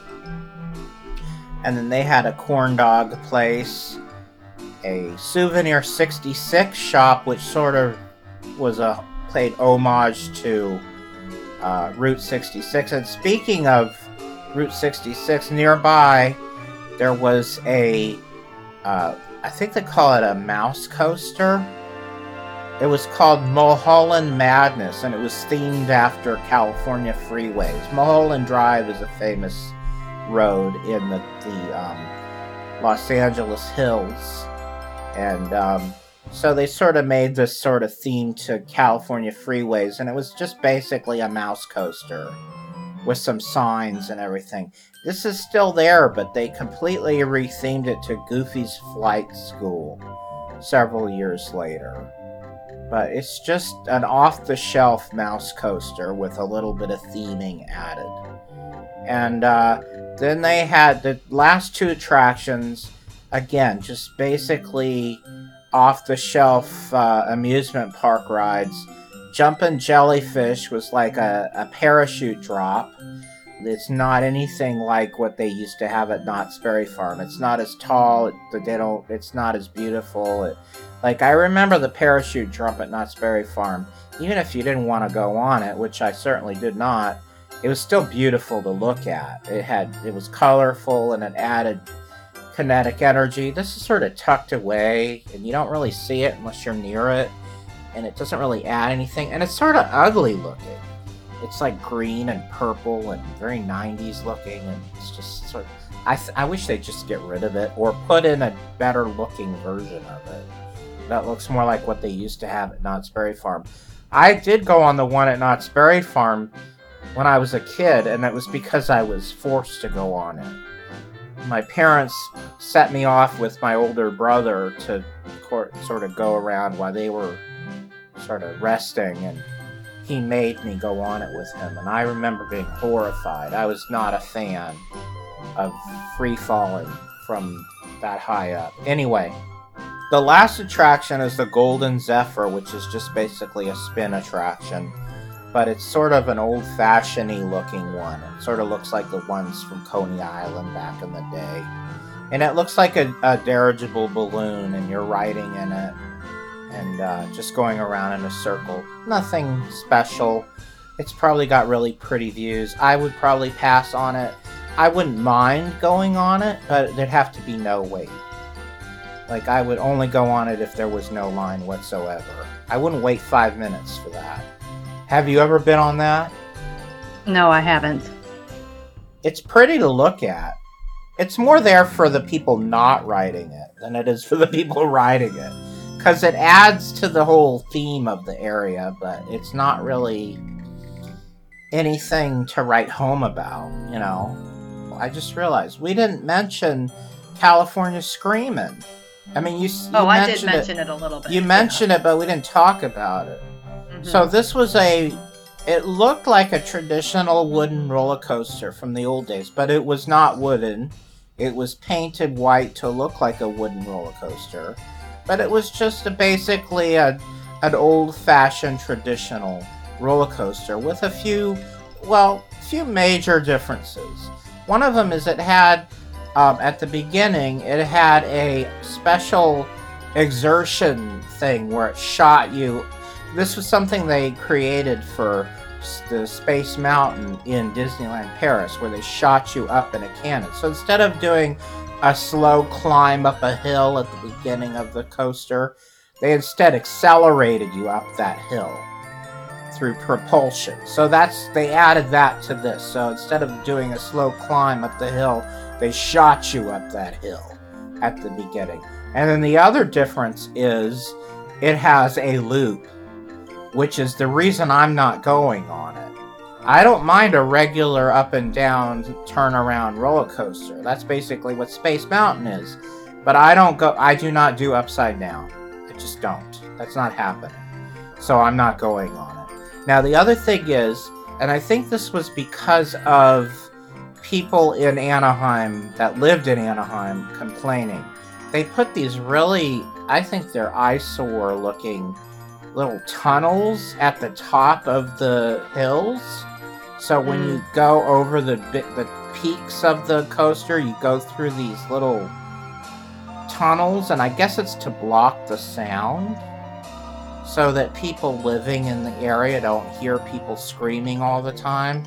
I don't know how effective that is, but I really feel like Disney was forced to do that by the by Anaheim legislation, because it looks terrible. It looks like it doesn't belong, and I've always really not liked that. It works a little bit better because now it's rethemed to be the Incredicoaster, and they sort of added some scenes inside of those little tunnels that fit in with that theme. But I don't think it worked for what it was supposed to be originally. What do you think? When I did ride it the one time, I had my eyes closed, so I did not see anything one way or the other. It was all one big tunnel to me. But yeah, I can understand. I think you're right. I think that is probably why they have those there. And I'm glad that they have now fully incorporated them into the attraction and make them useful. But yeah, before they were just there.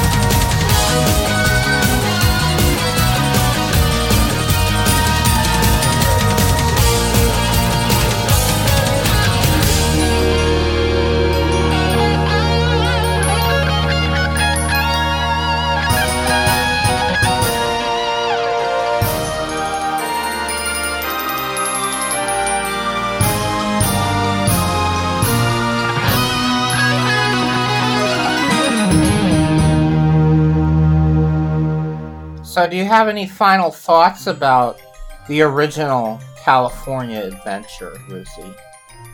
Well, really, my final thoughts are, I can't say that this was the best use of this land, the best themed. It wasn't. But I still have fond memories of going to this park. And the difference between this park, to me, and Disneyland is, while I grew up going to Disneyland, so like that park was like the first theme park of any type that I had ever experienced in my life. So way to start at the top, and then so there's nothing that's going to be better than that. So anything that I've experienced after that is never going to, meet the mark there. But this park I got to see from beginning to now, where it is now, and it's really interesting watching a park evolve the way that this one has, a lot more rapidly than Disneyland. And obviously that there was necessity for that. I just think it's really interesting because, this park opened in 2001. I had my daughter December 2001, so I basically, when I was taking her to the parks, we were going to this park basically from opening. And so watching her kind of grow up and kind of along the same lines as this park, they're both kind of growing up and just seeing the evolution and things like that, I think is really interesting. I have a lot of fond memories of doing things and being with my family, being with my friends at this park. I actually, like my sister, one of the things that we did for her kind of quote unquote bachelorette party day was we spent a whole day at Disney, and we went to DCA, and then later on in the evening we went to one of the restaurants in downtown Disney for the evening. And so we just kind of had this whole Disney day planned out, so I have a lot of fond memories of being in this park, and I've really been able to enjoy what they were offering, even though, yes, it wasn't the best. And, it kind of is disappointing when you think about what it could have been. But thank you, Disney, for not neglecting the park. I'm glad that they are really, over the past 10 years, they've really took the time to really develop it and put some money into it, put some time into it, and really make it more of a destination and fun place for people to go to, because it's definitely still fun for me now, and I want to go there. I mean, I love Cars Land and all of the new themed areas that they've added since the opening. So, it's just good to talk about it, and it's just really interesting to think about the whole transition of the park just in 20 years.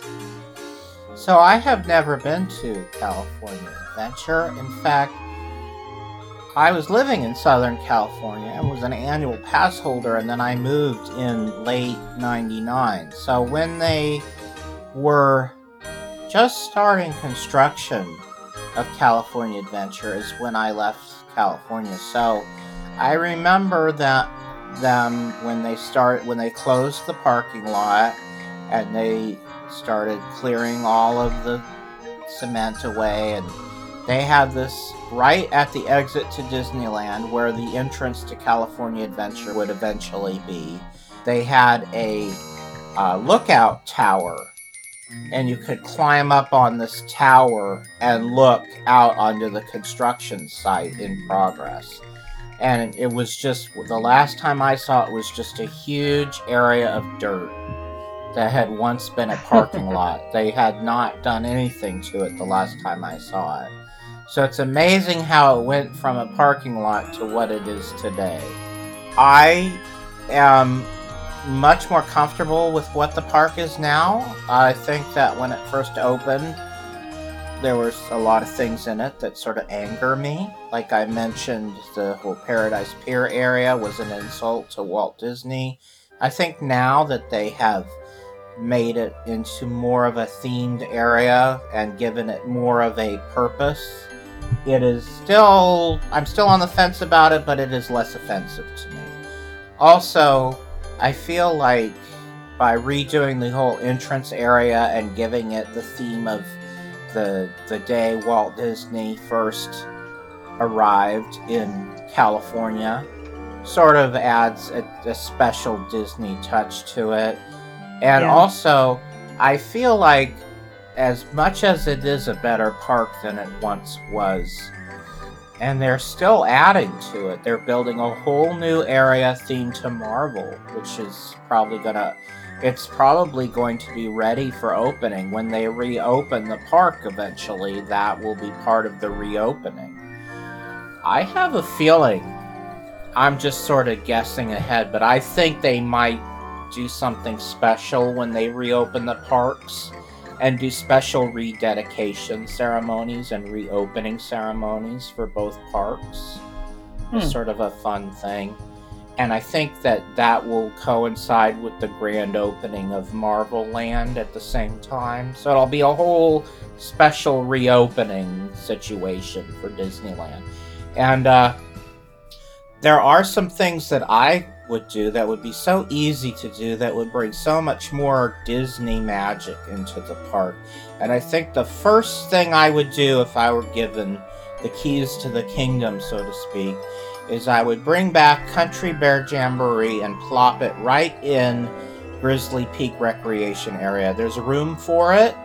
It fits the theme, and it would bring back a Disney classic that people miss, and it would bring some traditional, old school Disney magic into that park, and I think it's needed. And that would bring something really special to that park, and I think it would bring a lot of Disney fans over to that park to experience that. So that's the first thing I would do to make the park even better. It wouldn't be expensive. It would fit the area. There's space for it, and I just feel like that would be something special. But anyway, those are our thoughts and feelings on California Adventure as it was, and happy 20th anniversary, and let's hope for another amazing 20 years. Who knows what's going to come in the next 2 decades. I know, that's true.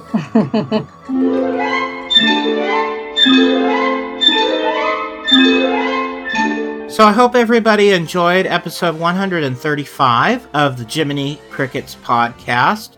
Ruthie, where can everybody find Jiminy Crickets on the web? You can listen to all of our past shows, including audio versions of Dateline Jiminy Crickets, on our website, jcricketpodcast.blogspot.com. You can also listen to us on iTunes under the name Jiminy Crickets, that's with an exclamation point, and be sure to leave us a 5-star review. On our YouTube channel, we share updates to the Disney Chris website, including the Disneyland Magical Audio Tour, as well as past episodes of the Jiminy Crickets podcast and Dateline Jiminy Crickets. You can find our channel if you search for DisneyChris.com. And remember, .com is spelled out DOTCOM. And don't forget to subscribe and click on the notification bell. You can also join in the conversation over on our Facebook page, Jiminy Crickets Podcast, where you can not only interact with Chris and me and all the fellow Cricketeers, but you can also stay up to date on the latest details of our many World Wide Web endeavors. In addition to all the normal places you have always found our podcast, you can now also find us over at the Roarbots, a unique website celebrating all aspects of geek culture, including Disney fandom. Here we share all of our new episodes twice monthly, as well as special best of episodes from our extensive back catalog of shows. We are proud to be a part of this motley crew of pop culture superfans, so be sure to check out this amazing website at www.theroarbots.com. If you would like to contact the show with your comments or questions, our email address is disneychris.dotcom@gmail.com. We would love to hear from you. You can also find us over on Instagram. Our official Instagram account is at DisneyChris_JC_podcast. There are already hundreds of colorful vintage Disney images on our page, and we are continually adding more fun Disney things to see. This is also a great place to get updates to our podcast and the Disney Chris website, so be sure to follow us on Instagram today. You will find me on Twitter at DisneyChris73, and on Facebook, Ruthie can be found under the name Ruthie Brown, and I can be found under the name Chris Linden. That's Lyndon, as in Lyndon Johnson. My website is DisneyChris.com, home to the Disney Song of the Day and the Disneyland Magical Audio Tour, where you'll find over 2,200 audio tracks from the happiest place on earth. We would also like to give special thanks to those who help us spread our magic with their generous support. You can help support Dateline Jiminy Crickets, the Jiminy Crickets podcast, and the Disney Chris website by becoming a Patreon subscriber. By joining our illustrious roster of supporters, you will receive exclusive rewards every month, including audio content, Disney video commentaries, and an exclusive Patreon subscribers-only podcast. Additionally, your name will be featured on screen during the closing credits of each Dateline Jiminy Crickets podcast. So be sure to check out our new donation levels and special rewards at patreon.com/DisneyChris. You can also make a one-time only donation or recurring donation via PayPal. And recurring PayPal donators qualify for the same rewards as our Patreon subscribers. You will find links to all these donation options at disneychris.com/donate.html. And Ruthie, do you have any final words for today? I do. I hope you all enjoyed our trip through the gateway to Disney's Golden Dreams of California. Thanks for listening. And always let your conscience be your guide. When your heart is in your dreams,